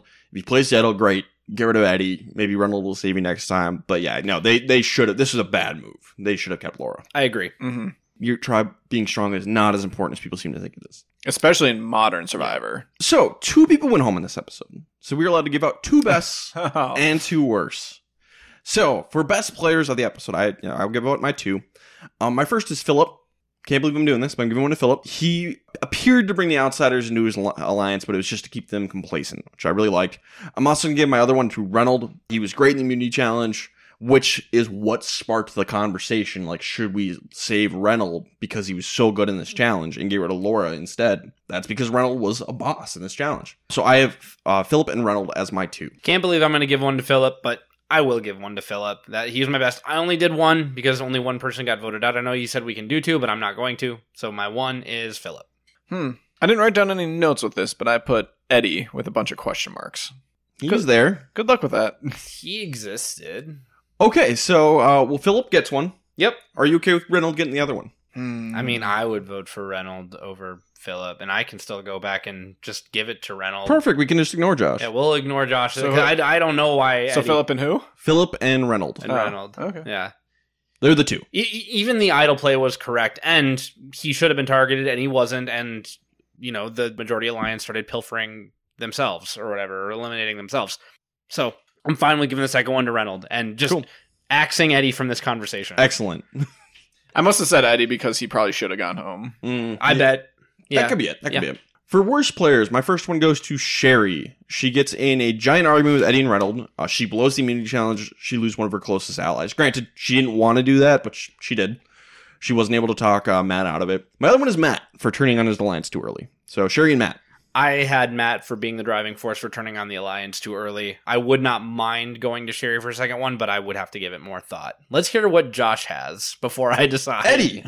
You guys are going to like this one. Uh-oh. I noted down Philip. Okay, so we're ignoring Josh again. We're ignoring that. So, Josh... I said it earlier when we were talking about this episode that I didn't like his move, and that's the thing that you guys praised. Past Josh sees this as superficial, little showy, and unnecessary, and shallow. I see it. From Philip? Yeah. I would say even worse than that. It actively can work against you with what he's trying to do. Sure. And I don't think it did. It works. It works. It works. So results oriented, but Sure. In theory, I don't think that was the right thing for what he wanted to achieve. I saw his thought process, and it makes sense to me, which is crazy, and it worked, so I'll give him the credit. Now, was giving him worst player a little, too much? Yeah, probably. Yeah, but, I definitely. also just don't like Philip, so I just gladly hand them out. Philip, so, the fact that I'm giving him best player should speak volumes. All right, let's get into this. Episode 5, Persona non grata, one of the darkest episodes in the Survivor. Woo! So, last time Brandon played, we saw, oh god, this guy should not be on this show. This is bad for his mental health. We said it on this podcast. We said it on this podcast. Maybe that didn't show up before in pre-show stuff, but it clearly happened on the island, so he probably shouldn't have been on the show at all. If that got missed somehow, okay, fine, don't bring him back. Also, he was originally brought on as basically a gimmick to begin with. Yes. And I was going to say, we've seen people misdirect production before when they should have maybe disclosed things. And since. And we've seen it since. It happened before. It's happened since. You can forgive him for being on the first time. It is the second time that I say that it is pathetic and flagrant and negligent. Yeah. Negligent is the word I use. This was a horrible idea to put Brandon on, and it feels exploitative. And let me go a little bit thematic. It's not because some people out there can't have Brandon Hance for their favorite player. He's not mine. He's far from most people's, I imagine. Yeah. But that's not what I'm talking about. He shouldn't be on a returner season. Not for at least 5 years and therapy or just figuring himself out and then going through more rigorous testing. He shouldn't be back out there. Yeah, because he is mentally unwell. He went through a very tough time post South Pacific, so he's worse than he ever was. He went through a really tough life before he was on South Pacific, so he already has a past that does not lend itself to positive mental health. I want to make it clear this is not anything on Brandon's character. No. This is just for his health and the safety of everyone else on his tribe. Brandon should not have been placed on this season. There are machetes at camp. Yes. Let's remember.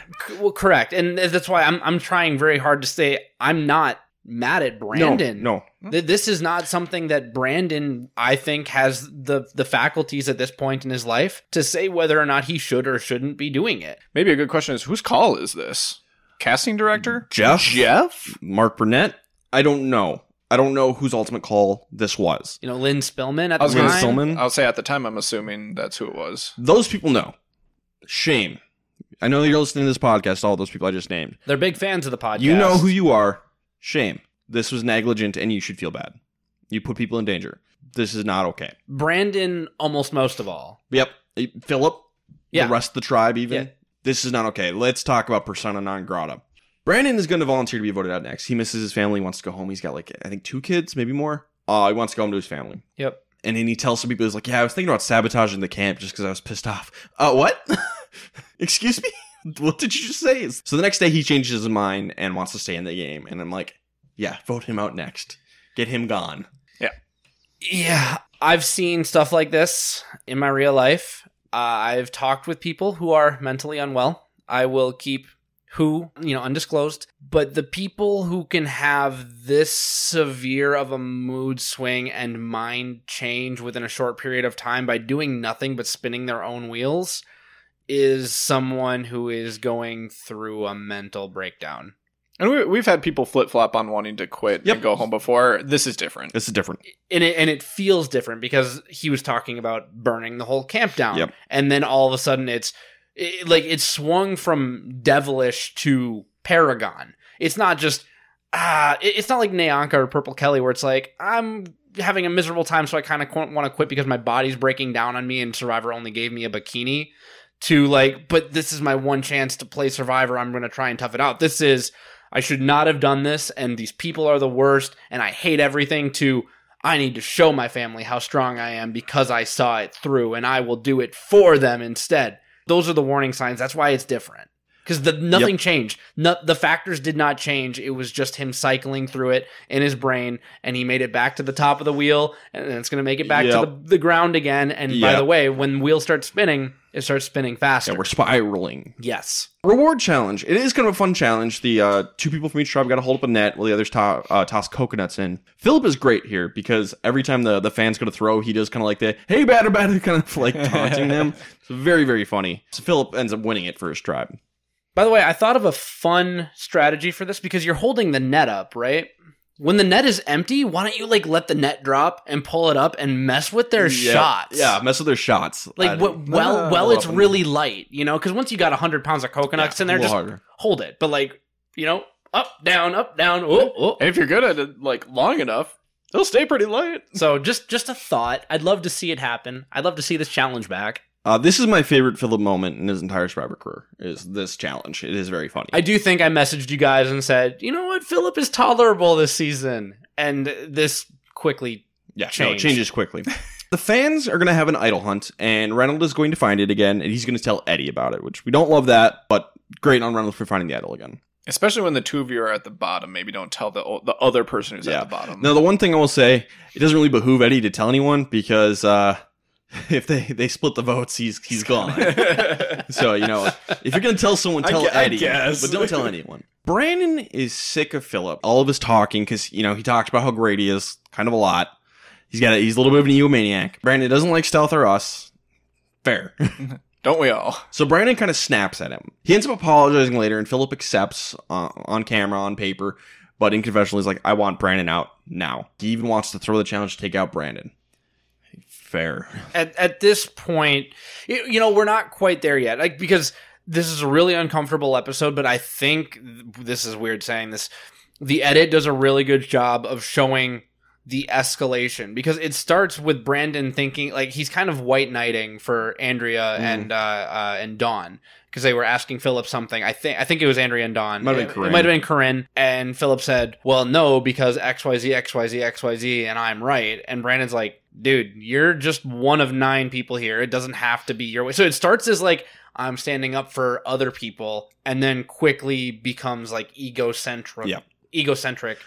I have no problem with Brandon being annoyed by Philip. That's totally fair. Yes. So like we're still okay. Yep. But the look on his face is a little nuts. Mm-hmm. You can tell he's on the edge. Yep. Brandon figures out that Philip wants to throw the challenge to get rid of him, so he tries to talk it out with Philip. It does not go well. Brandon snaps, and he's going to go dump out all the rice and the beans on the ground, and then he's going to challenge Philip to fight him. And Philip just walks away. He's just going to walk down the beach and remove himself from the situation. But Brandon's just shouting down the beach at him like, come, vote me out now, bitch, kind of stuff. I am the author of my fate. I dare you to vote me out now. Oof. Here we go. So, we're going to go to the immunity challenge. The favorites immediately forfeit. Like, we want to go to tribal council and just deal with this. And Jeff is going to be like, nah, we're going to hold tribal council right now. Because what this really is an ejection from the game disguised as a vote. That's what this is. Confirmed. Brandon's out of the game. They're going to pull him because he's threatening violence. Can't do that. That's one of like the 2 rules on Survivor. You can't conspire to split the prize, and you can't like threaten or commit violence. But they didn't want to just kind of pull. They didn't want to actually pull him. Yeah, exactly. They wanted to make the game still seem fair. But this is an ejection. So what ends up happening is they do hold tribal council. Jeff pulls Brandon away from the favorites, and they talk it out in front of the fans just like a normal tribal council. And this is nasty, irresponsible, and negligent. You need to get him out of here and away from this situation. And instead, they're going to milk this for all it's worth and try and get some TV gold out of it. And try to have like a therapy session. Session. And this is horribly wrong. Shame on Jeff. Shame on production. This is terrible. This is off. This might be the worst thing production has ever done. I've seen this one time, and I don't know the details, and I've done no reading. I was not spoiled on. I knew that something happened with Brandon this season. I didn't know what. I didn't know to what extent. So I guess that's like a pseudo spoiler, because I knew there was some dark cloud. Yep. Right. That's all I knew. Given that Survivor is unscripted, I genuinely believe that Jeff was caught off guard in the moment with how serious things had escalated, and he does handle it poorly. I don't want to say shame, because here are the things that Jeff did that I liked.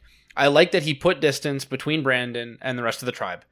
I like that he kept engaging with Brandon on a one-to-one, like, hey man, you're talking with me.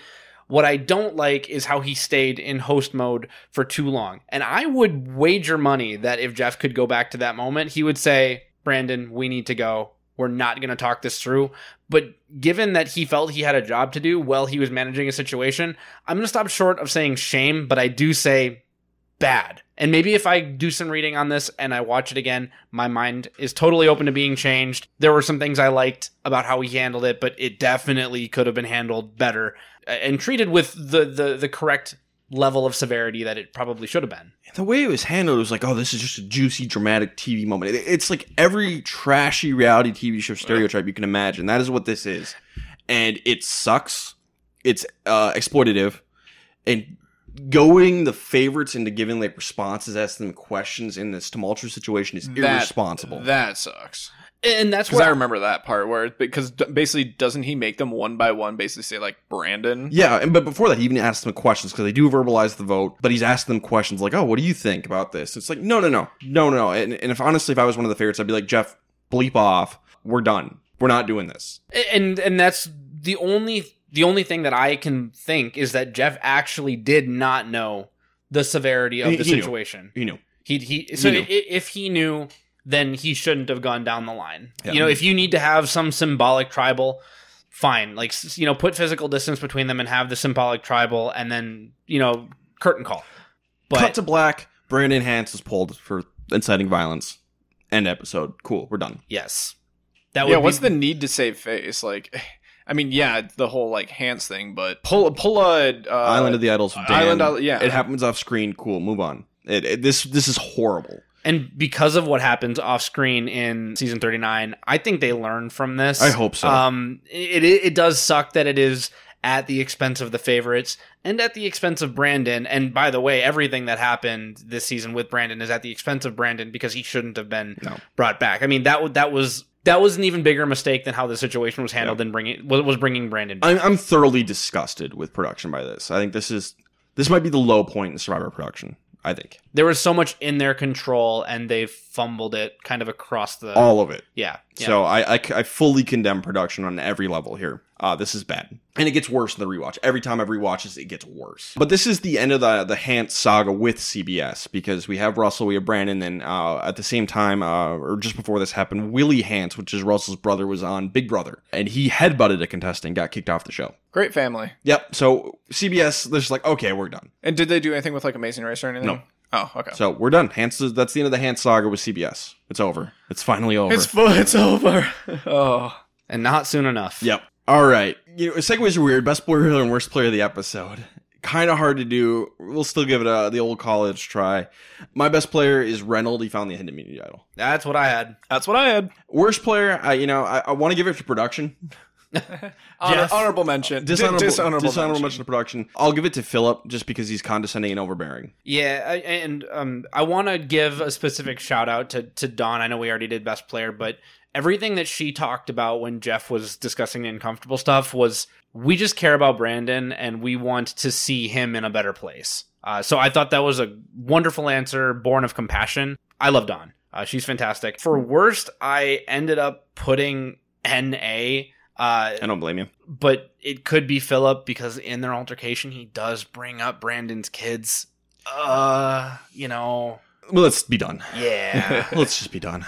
I'm not sure why, but I put down Andrea. I don't remember. Oh, yeah, because Andrea and Philip are talking, and Philip wants to throw the challenge, and then Philip walks away, Brandon walks up, and Andrea tells. And Andrea mentions... She doesn't tell, he asks, and she's like, yeah. But Brandon kind of guessed, so I don't really want to fault Andrea too much for that one, because it's not like she went and like told him. He walked up on it, and gotcha. What do you do? One of the many factors. Cool, we're done. Episode 6, Operation Thunderdome. Now we go from the bad to the boring. Yay! Because these last 2 episodes are I'd rather have boring. I would rather have boring. We're going to get a tribe swap, and what is kind of funny is both tribes are going to get a new bag of rice because the favorites lost theirs. This was going to be part of the game anyways, I swear. Fine. Totally fine. That's fine. I'm okay with it. You owe the favorites for that one. Oh, God, yeah. So, yeah, give them more rice. So, let's go over these new tribes. So, the new Bacall tribe, which is the... Oh, boy. Yeah, this is a real gods versus clods situation. This is one world all over again. Yeah, it's a very uneven split. But both tribes are going to have 4 favorites and 3 fans. And it was rock draw? Or random? Egg draw. Egg smash. Ah, classic. Which makes it confusing because people will splatter it and it'll go over the other people. So some people had purple and orange on them. I was like, wait, who? But, so staying on Bacall, which is the purple favorites tribe, we have Corinne, Dawn, Cochran, and Philip. And they're going to be joined by Julia, Matt, and Michael. These poor bastards. It's not going to go well for those 3. Oh, no. I feel like really math has been the subject here in the pre-merge, and yeah. Well, that's not even it. Well, because look at this breakdown. On the Goated tribe in Orange, which is the former fans' beach. Staying there, Eddie, Reynolds, and Sherry. Andrea, Brenda, Eric, and Malcolm. You 6 just like all-star athletic players. And Sherry. Better hope it's on 10 puzzles straight. and I'm not saying that race car drivers aren't athletes. I'm just saying if a picture's worth 1,000 words, just look at a picture of these 2 tribes. There's no car racing challenge on Survivor. No. This is where they got the idea for David versus Goliath. Yeah, this is a David versus Goliath situation, but much worse. Over on Goda, Reynolds, Eddie, and Sherry instantly turn on each other, like seconds. Reynolds and Eddie want to take out Sherry. Sherry wants to take out Reynolds specifically because she's like, Eddie's nice when Reynolds not around. Reynolds always around. Reynolds sucks. I'm like, I love Reynolds. He's such a douche. And from a consulting, I guess, standpoint, when you're like, maybe the answer isn't always the same, but I feel like when you're in the fans versus favorites situation like this, you kind of got to turn on each other. You're not going to be stealing a member from the favorites tribe, probably. Pray for time. Especially for Reynolds and Eddie, who they were dead men walking. I don't blame them at all. And Sherry's just like, what do I do? feel for cracks, but you're probably not going to find any as a fan. I really don't have good advice for you other than pray for time. Yep, you just got to survive till the merge. And they do. All three of the people make it. Shockingly. It helps that they make it on like one of the best physical tribes of all time. On the other tribe, Bakal, Philip wants to bring Julia into the alliance. He sees she's significantly younger than Michael and Matt, more impressionable. I think he's thinking Rob and Natalie from Redemption Island. I think he wants to do the same thing here. Makes sense. Him trying to do the old BR move? Yep. Who'd have thought? Never. Corinne wants to keep Michael around because he's gay. Corinne loves her gays. I love playing with the gay, is how she puts it. Ryan, it's June even, Ryan, as our resident LGBT. Oh, happy June, Ryan. I love Corinne too. Come on the podcast, Corinne. I have to be like, technically incorrect, Corinne, but you're close. Honestly, I love Corinne. I love Michael. This is fun. Michael seems to be a good sport about it. If you didn't love being referred to as a gay like that, I guess like that's up to you. Mm-hmm. It's up to the individual. Yeah, it's up to, I know some people were offended by this, and that's totally fair. I get it. From what I know, Corinne, just genuine love for the LGBT community. So, and she's talked about this with Rob Sesternino. Yep. And probably on her podcast too. Probably on her podcast, which is my safe word is more. That checks out. That checks so many boxes. Dominatrix. Immunity challenge. Go to destroys Bakal. It's the one where they have to go out and get those giant cubes, bring them back, and form it into a staircase puzzle kind of thing. And those things are very athletically driven. Julia's gonna try and take charge of the puzzle, and nobody really listens to her, and it just all falls apart. Julia's gonna get blamed, and I'm just like, this is on all of you, and you had no chance. But Julia's gonna take the blame for the challenge. They had no chance. Yeah. None. Literally, that's my quote. Honestly, they had no chance. That's my note. There was nothing. Philip and Corinne, they want to take each other out because they hate each other. Yeah, I could see it. But they know they need to stick together and take out a fan. This is a real favorites move. Yeah, exactly right. Exactly right. You need to stick together and take out a fan. That's 100% the right move. Experience. They're both experienced players. Flawed, but experienced. They have just enough. So they want to keep Julia. The plan is kind of take out Matt. But Philip is going to tell Matt and Michael to vote for Julia. Basically, he wants to test and see how, can he use them? Can they follow orders? Kind of like Rob had him do on Redemption Island. Will they vote for how they're told? Julia is like, why don't we just throw our votes on Don? And Matt and Michael are like, yeah, okay. And they're like, it's not going to do anything. Why would we vote for Don? Maybe someone will accidentally write her name down. Yeah, I don't know what Julia was thinking here. I don't know what her plan was exactly, besides just write down Don's names and cross her fingers. Matt is going to come off as extremely desperate to prove he doesn't have the idol. And everyone believes him. Perfect target to vote out because he doesn't have the idol. This is the wrong plan. Oh, Matt, you poor son of a gun. See, this is where you pull the Rupert. You put a rock in your pocket, and then you just don't talk about it. Because they don't know enough to split the votes. So, right. Yeah, hopefully it would go on somebody else. Yeah, the old rock in the pocket might be the way to go here. I think that's just we talked about the favorites experience. Now it's the fans' inexperience. Is that an idol, or are you just happy to see me? Yep. It's an idol, I swear. So they want to get rid of Matt because he's the safest bet. Plus, he and Michael are super close. Split them up. Split the duo. Yep. Tribal Council. One thing I don't like. Corinne's going to say how much I like some of these fans more than I like some of the people in my own alliance. You said the quiet part out loud, Corinne. Don't say that. But we love her for it, though. We love her for it. And this is why she will not be Ryan's winner pick. The close-up of Philip after she says that is so funny. Yes. Look, I love Corinne. I've never said she was a great Survivor player. I'm trying to think, what does she have? She's great, and she's a Survivor player, but that does not make her a great Survivor player. Because I don't know, how many pros does she actually have for Survivor? She has some strategic chops, and that is about it. And you know what? It really does seem like if she likes you, she loves you. Yes, exactly. I can relate. And she wants to play with you. I think I'm a similar type of person in that sense. If I like you, you're awesome. If I hate you, I can't really tolerate you. You've got very little patience for anyone that, you know what? You are kind of binary like that, where it's it is a spectrum, but if you're on Ryan's good side, he's awesome. And if you're on his bad side, he'll never forget. Yeah, it's true. I don't like you. I won't talk to you if I can help it. But the good news is I like most people. Yeah. If I don't know you, I'm kind of completely neutral. But if you were a public figure like Corinne, I imagine that your sliding bar would move up because so many people would want things from you or to want to talk to you because you're a public figure. So I can see you being more like Corinne if you were to walk a mile in her shoes. Yeah, that's probably the big thing if I ever get on Survivor, like the biggest challenge I'm going to run to if I want to try with people I don't like, which will probably happen. How well will I be able to hold my tongue? I don't know. Hopefully well enough to win, but there's a chance Unlikely. There's a chance I will like lose it and cuss someone out and get voted out for it. That's definitely possible. Or you'll try to hide it, but you won't do a great job at hiding it, and everyone will be like, well, Ryan's pissed. Yeah. Ryan wants to make it far enough on Survivor to be invited back regularly onto Rob's podcast to talk about Survivor theory, why he couldn't do it, and why other people are really good. Yeah. The question is, am I one of those people who is great at understanding the theory and can't execute it in real life? Is Ryan a 7th place boot? Yes. You know, I'll take it. I'd rather win, but I'll take 7th place. Get that bag, bro. Yeah. So I don't know. It'll be very curious. So when I'm on Survivor, we'll find out. Shoot for the moon. Even if you miss, you'll land just past the merge. Hopefully I can get my venting out in the confessionals. There you go. And not do it at camp. But man, put me in a season with Philip. I don't know if I can do it.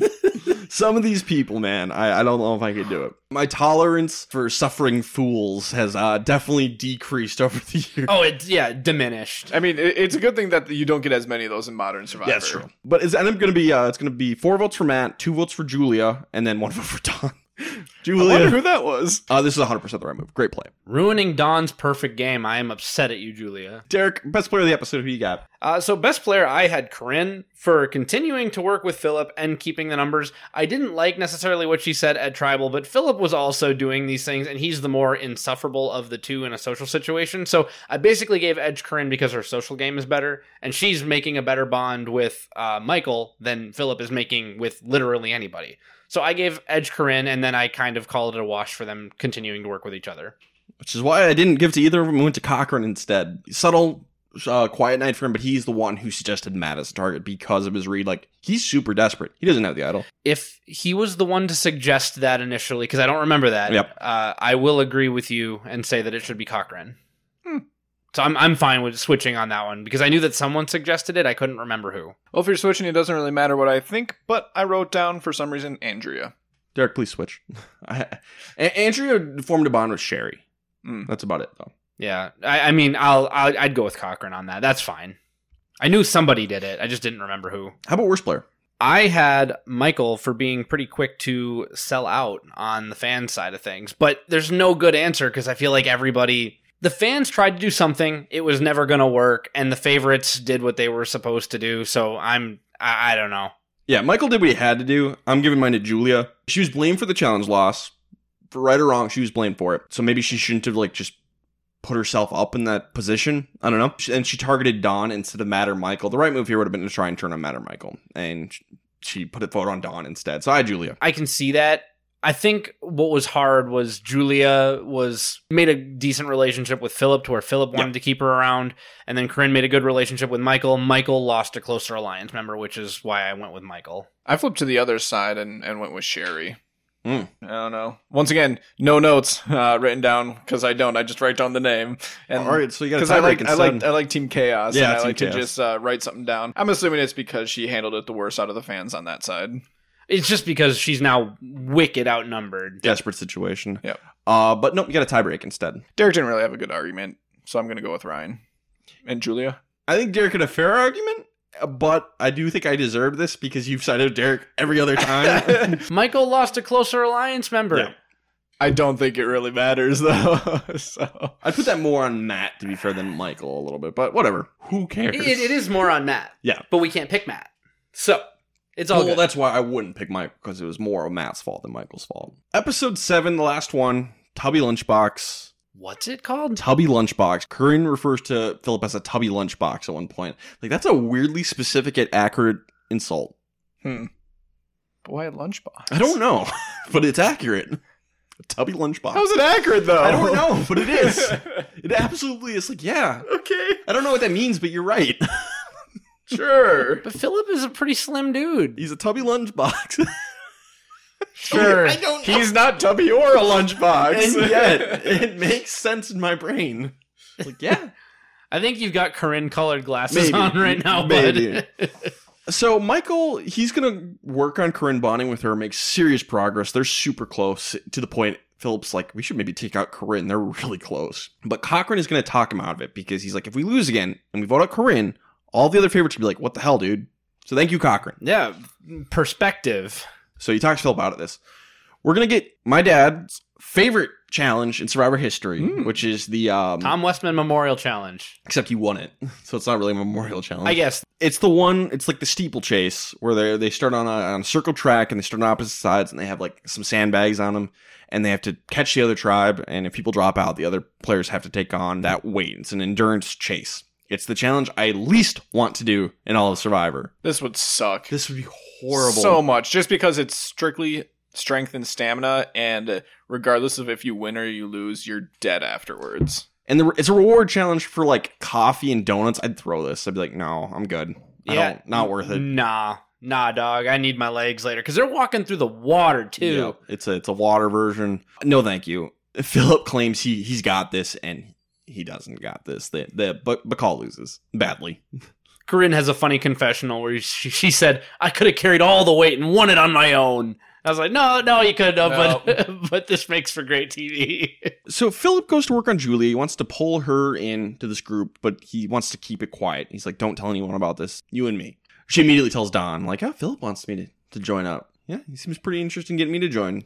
Don immediately rats on her to Philip, and he's like, okay, we're taking her out. Good job, Julia.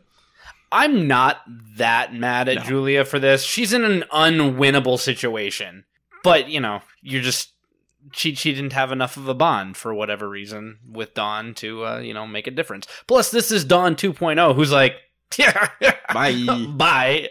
Yeah, you seem like a lovely person to vote out tonight.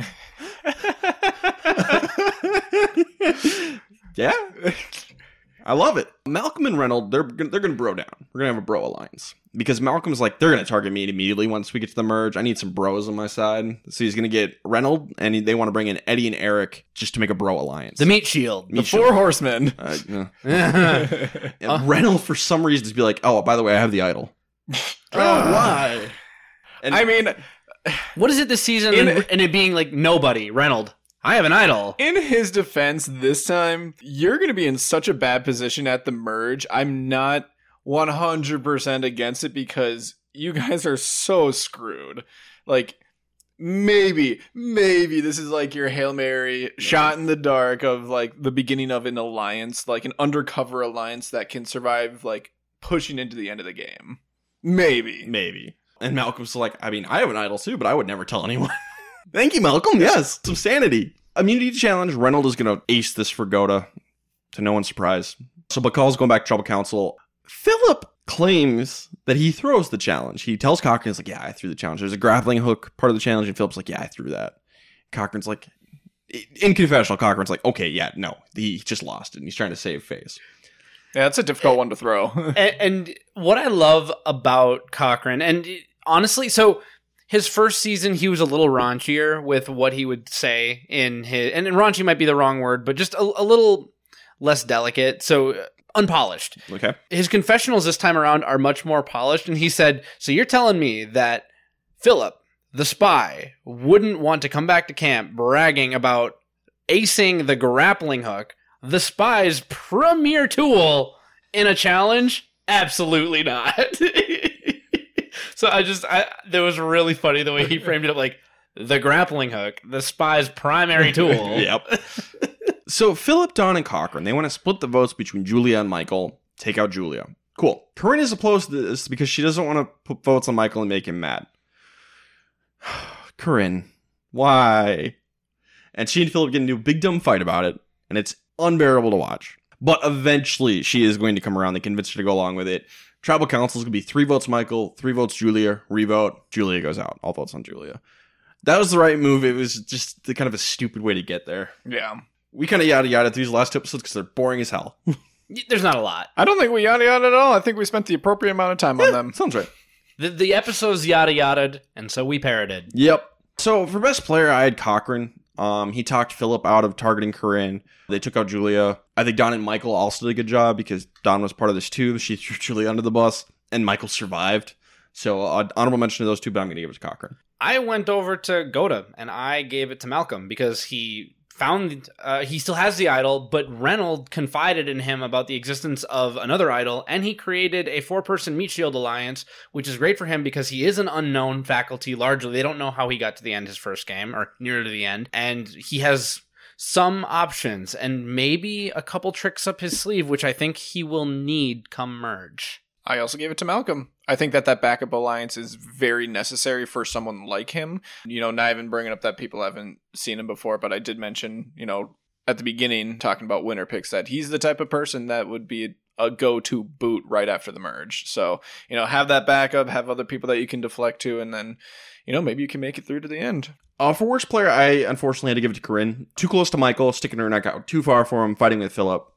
Sorry. Not much else to say. It is Corinne. I'm going to say dishonorable mention to Reynold for just having an idol burning a hole in his pocket. Again, dude, you're in the minority alliance. Malcolm already has a reason to keep you around. You don't need to show him your hardware because you need to find a way to get yourself to the top of the Meat Shield alliance.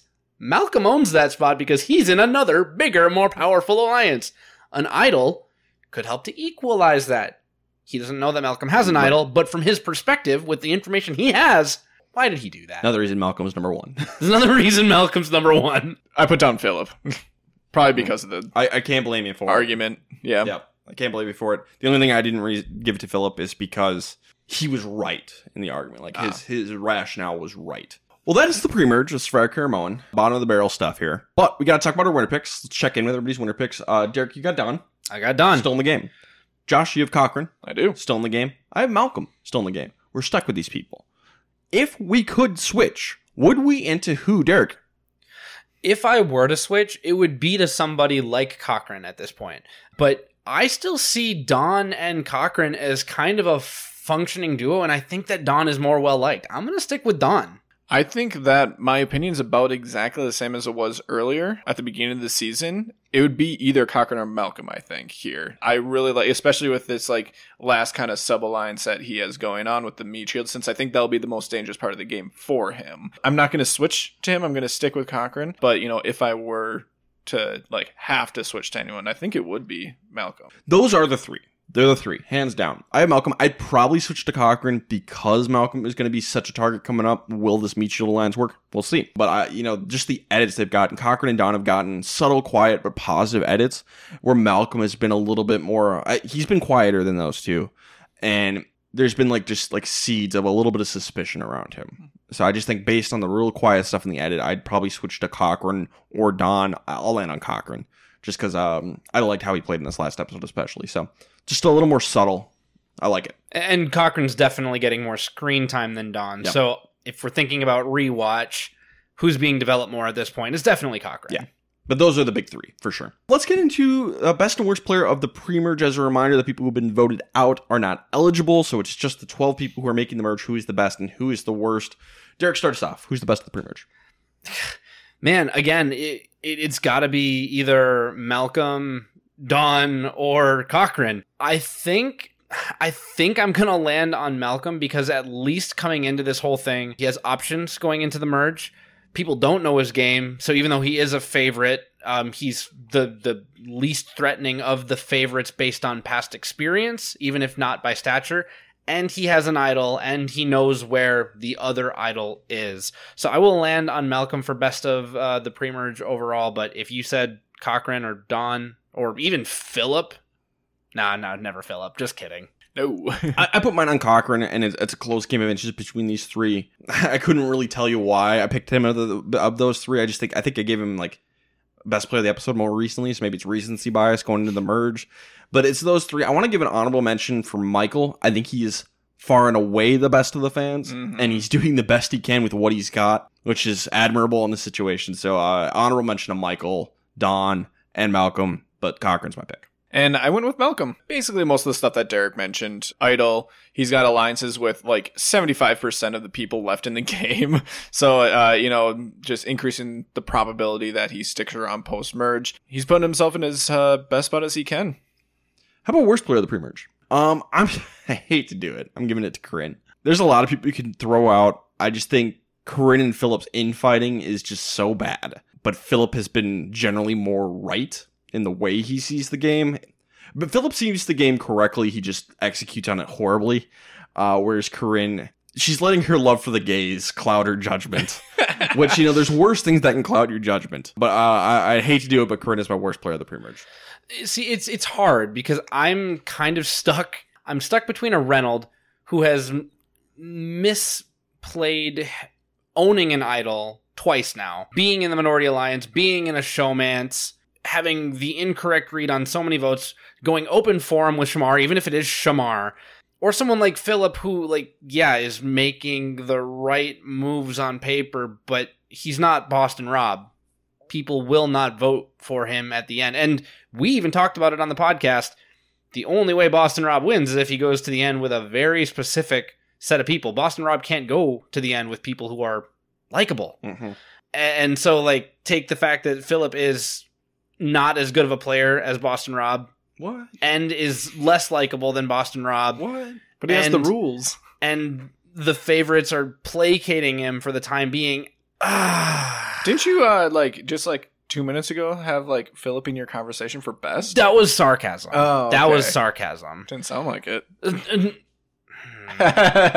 You're trying to gaslight me. It's my favorite thing to do. Clearly, I came in undecided on this. The thing I'm pointing out, Reynolds, at least I gave him 2 best players of the episode. And Philip, I gave 1. Corinne, I gave 0, unfortunately. I think I have to agree with Ryan on Corinne, even after talking about Philip and Reynolds. Because the fans, at least Reynolds is being interesting enough to where he might get brought back.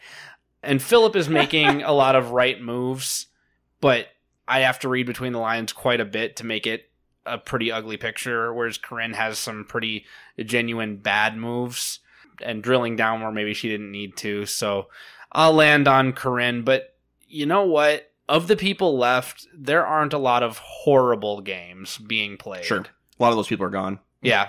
So I don't feel great about it, but I'll land on Corinne. But this is such a softball. I don't know. I gave it to Philip. I just think that people see him as a joke.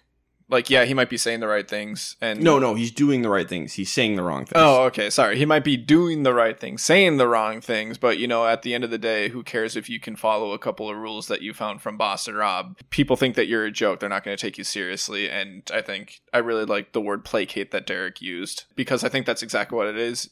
It's convenient for the favorites to have him and have him be almost what I don't know what the term would be, but it's like a meat shield, except it's whatever Philip is. A rotten meat shield. Sure, let's go with that. Or he's a goat. Yeah, he's a very, very noticeable goat. Yes, it's somewhat. Yeah, he's basically being that person who everyone can basically turn and look at it and be like, we're either going to bring him to the end or it's going to be the easiest vote out at some point. I have an 18-month-old right now, and sometimes when we go to the grocery store, I just set him down and let him run around, and I let him think he's doing things. And I say, good job. That's what this is. Great job. You're letting him Swiffer the house. Yeah, he's not helping, but look at the strategy you're doing. He's trying. Yep. So that really is why I gave it to him. You can critique other people like Corinne, but Philip is still there. He's Philip. And so it's just too easy for me. All right. I think we've summed up at least my disdain for this part of the season. Did you guys have anything else you wanted to say about this pre-merge going into the merge?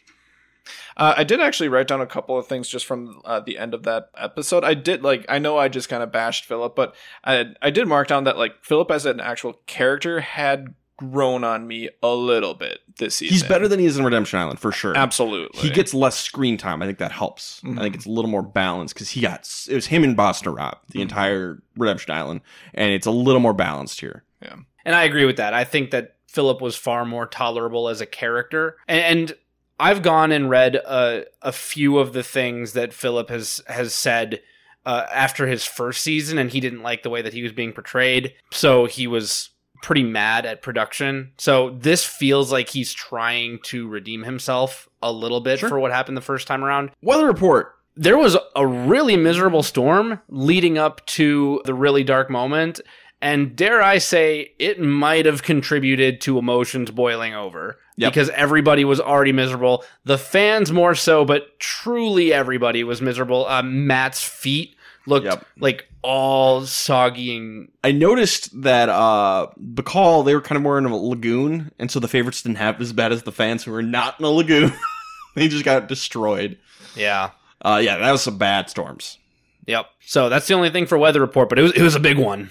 All right, last thing we got to talk about is check in with our memorability correspondent, Josh Wessler. Hello. I wonder. We're halfway through the season. We know at the end of the season, you're gonna pick a most memorable moment of the season. What would you say is the front runner, or if there are multiple? Yeah. What are the front runners so far? Probably Julia's first confessional. Yeah, probably. The showman's between Allie and Ranald. Mm-hmm. Yes, of course. Let's see. Yeah, I only got one. Oh yeah, what is it? And actually, I'm going to boil it down to like one specific moment. Okay. Obviously, it's Brandon and that entire episode, essentially. But it's the massage. Oh, Jeff's massage. It's the shoulder rub. Yep. That's the actual like. I know. Like sometimes I, like to skirt away from this segment by like not giving it an actual like specific moment. No, it's the massage. It's the shoulder rub. Yeah. The deep tissue massage that Jeff is giving Brandon. It is the. I hate to say it this way, but like it is almost like a shiny moment because you can look back on it and be like, wow, look at Jeff being a masseuse. It's a very dark thing that is happening in that moment, but it is that one really almost a little bit light thing that you can look back on is that he gives good massages. It looks like a nice massage. Okay, that is the pre-merge of Survivor Caramoan. So next time we will be doing the post-merge. It gets better. It is absolutely better. Yay! Yeah, I don't think there's anything... there's one thing that isn't that fun, but the rest of it's pretty good. There's some people who are big fans of this post-merge, like actual fans. So, it's 4 fans, 8 favorites. We'll see how this goes for everybody. Yeah. Social media. Yeah, you can follow us on Twitter and Instagram at Castaway Pod. Facebook and YouTube, we're posting videos on there, which is Castaway Consultants. And then website is thecastawayconsultants.com. And as always, Derek likes to post some Q&A and poll on Spotify. So if you use Spotify, you can go there to interact with us. We don't really publish the answers to Q&A, but we do see them and we see like your names on there. So thank you for people who do interact with it. I have a question you could put on there if you want. Huh. Is this the worst pre-merge? Okay. See what other people think. Okay. Yeah, because I don't think we need a Q&A regarding any of the dark stuff that happens, because it's pretty straightforward. Yeah. And maybe I could pull it out and do, like, sometimes on the Twitter polls, does this rank in, 1 through 11, 12 through 22? I would just, name one that's worse. Please. Is Short this answer. the worst pre-merge? Name something worse. Yeah, what do you... Explain. Explain. Essay question. Anything else, guys? Well, we're now in the midst of our big off-season, so... Although we have fewer episodes coming out, please tell a friend if they are going through any kind of Survivor withdrawals and they're looking for a fun group of people to engage in Survivor with. And message us anytime, by the way. Yep. And we will get back to you, assuming it doesn't end up in our junk box. Yep. And even then, we'll check it and we will get back to you. Yeah, if you want questions that you want us to answer in the post-merge at the end of the season, it could be about whoever wins or people getting booted, any advantages that might come up, let us know. All right, this has been the Castaway Consultants. Got nothing else for you. Good night.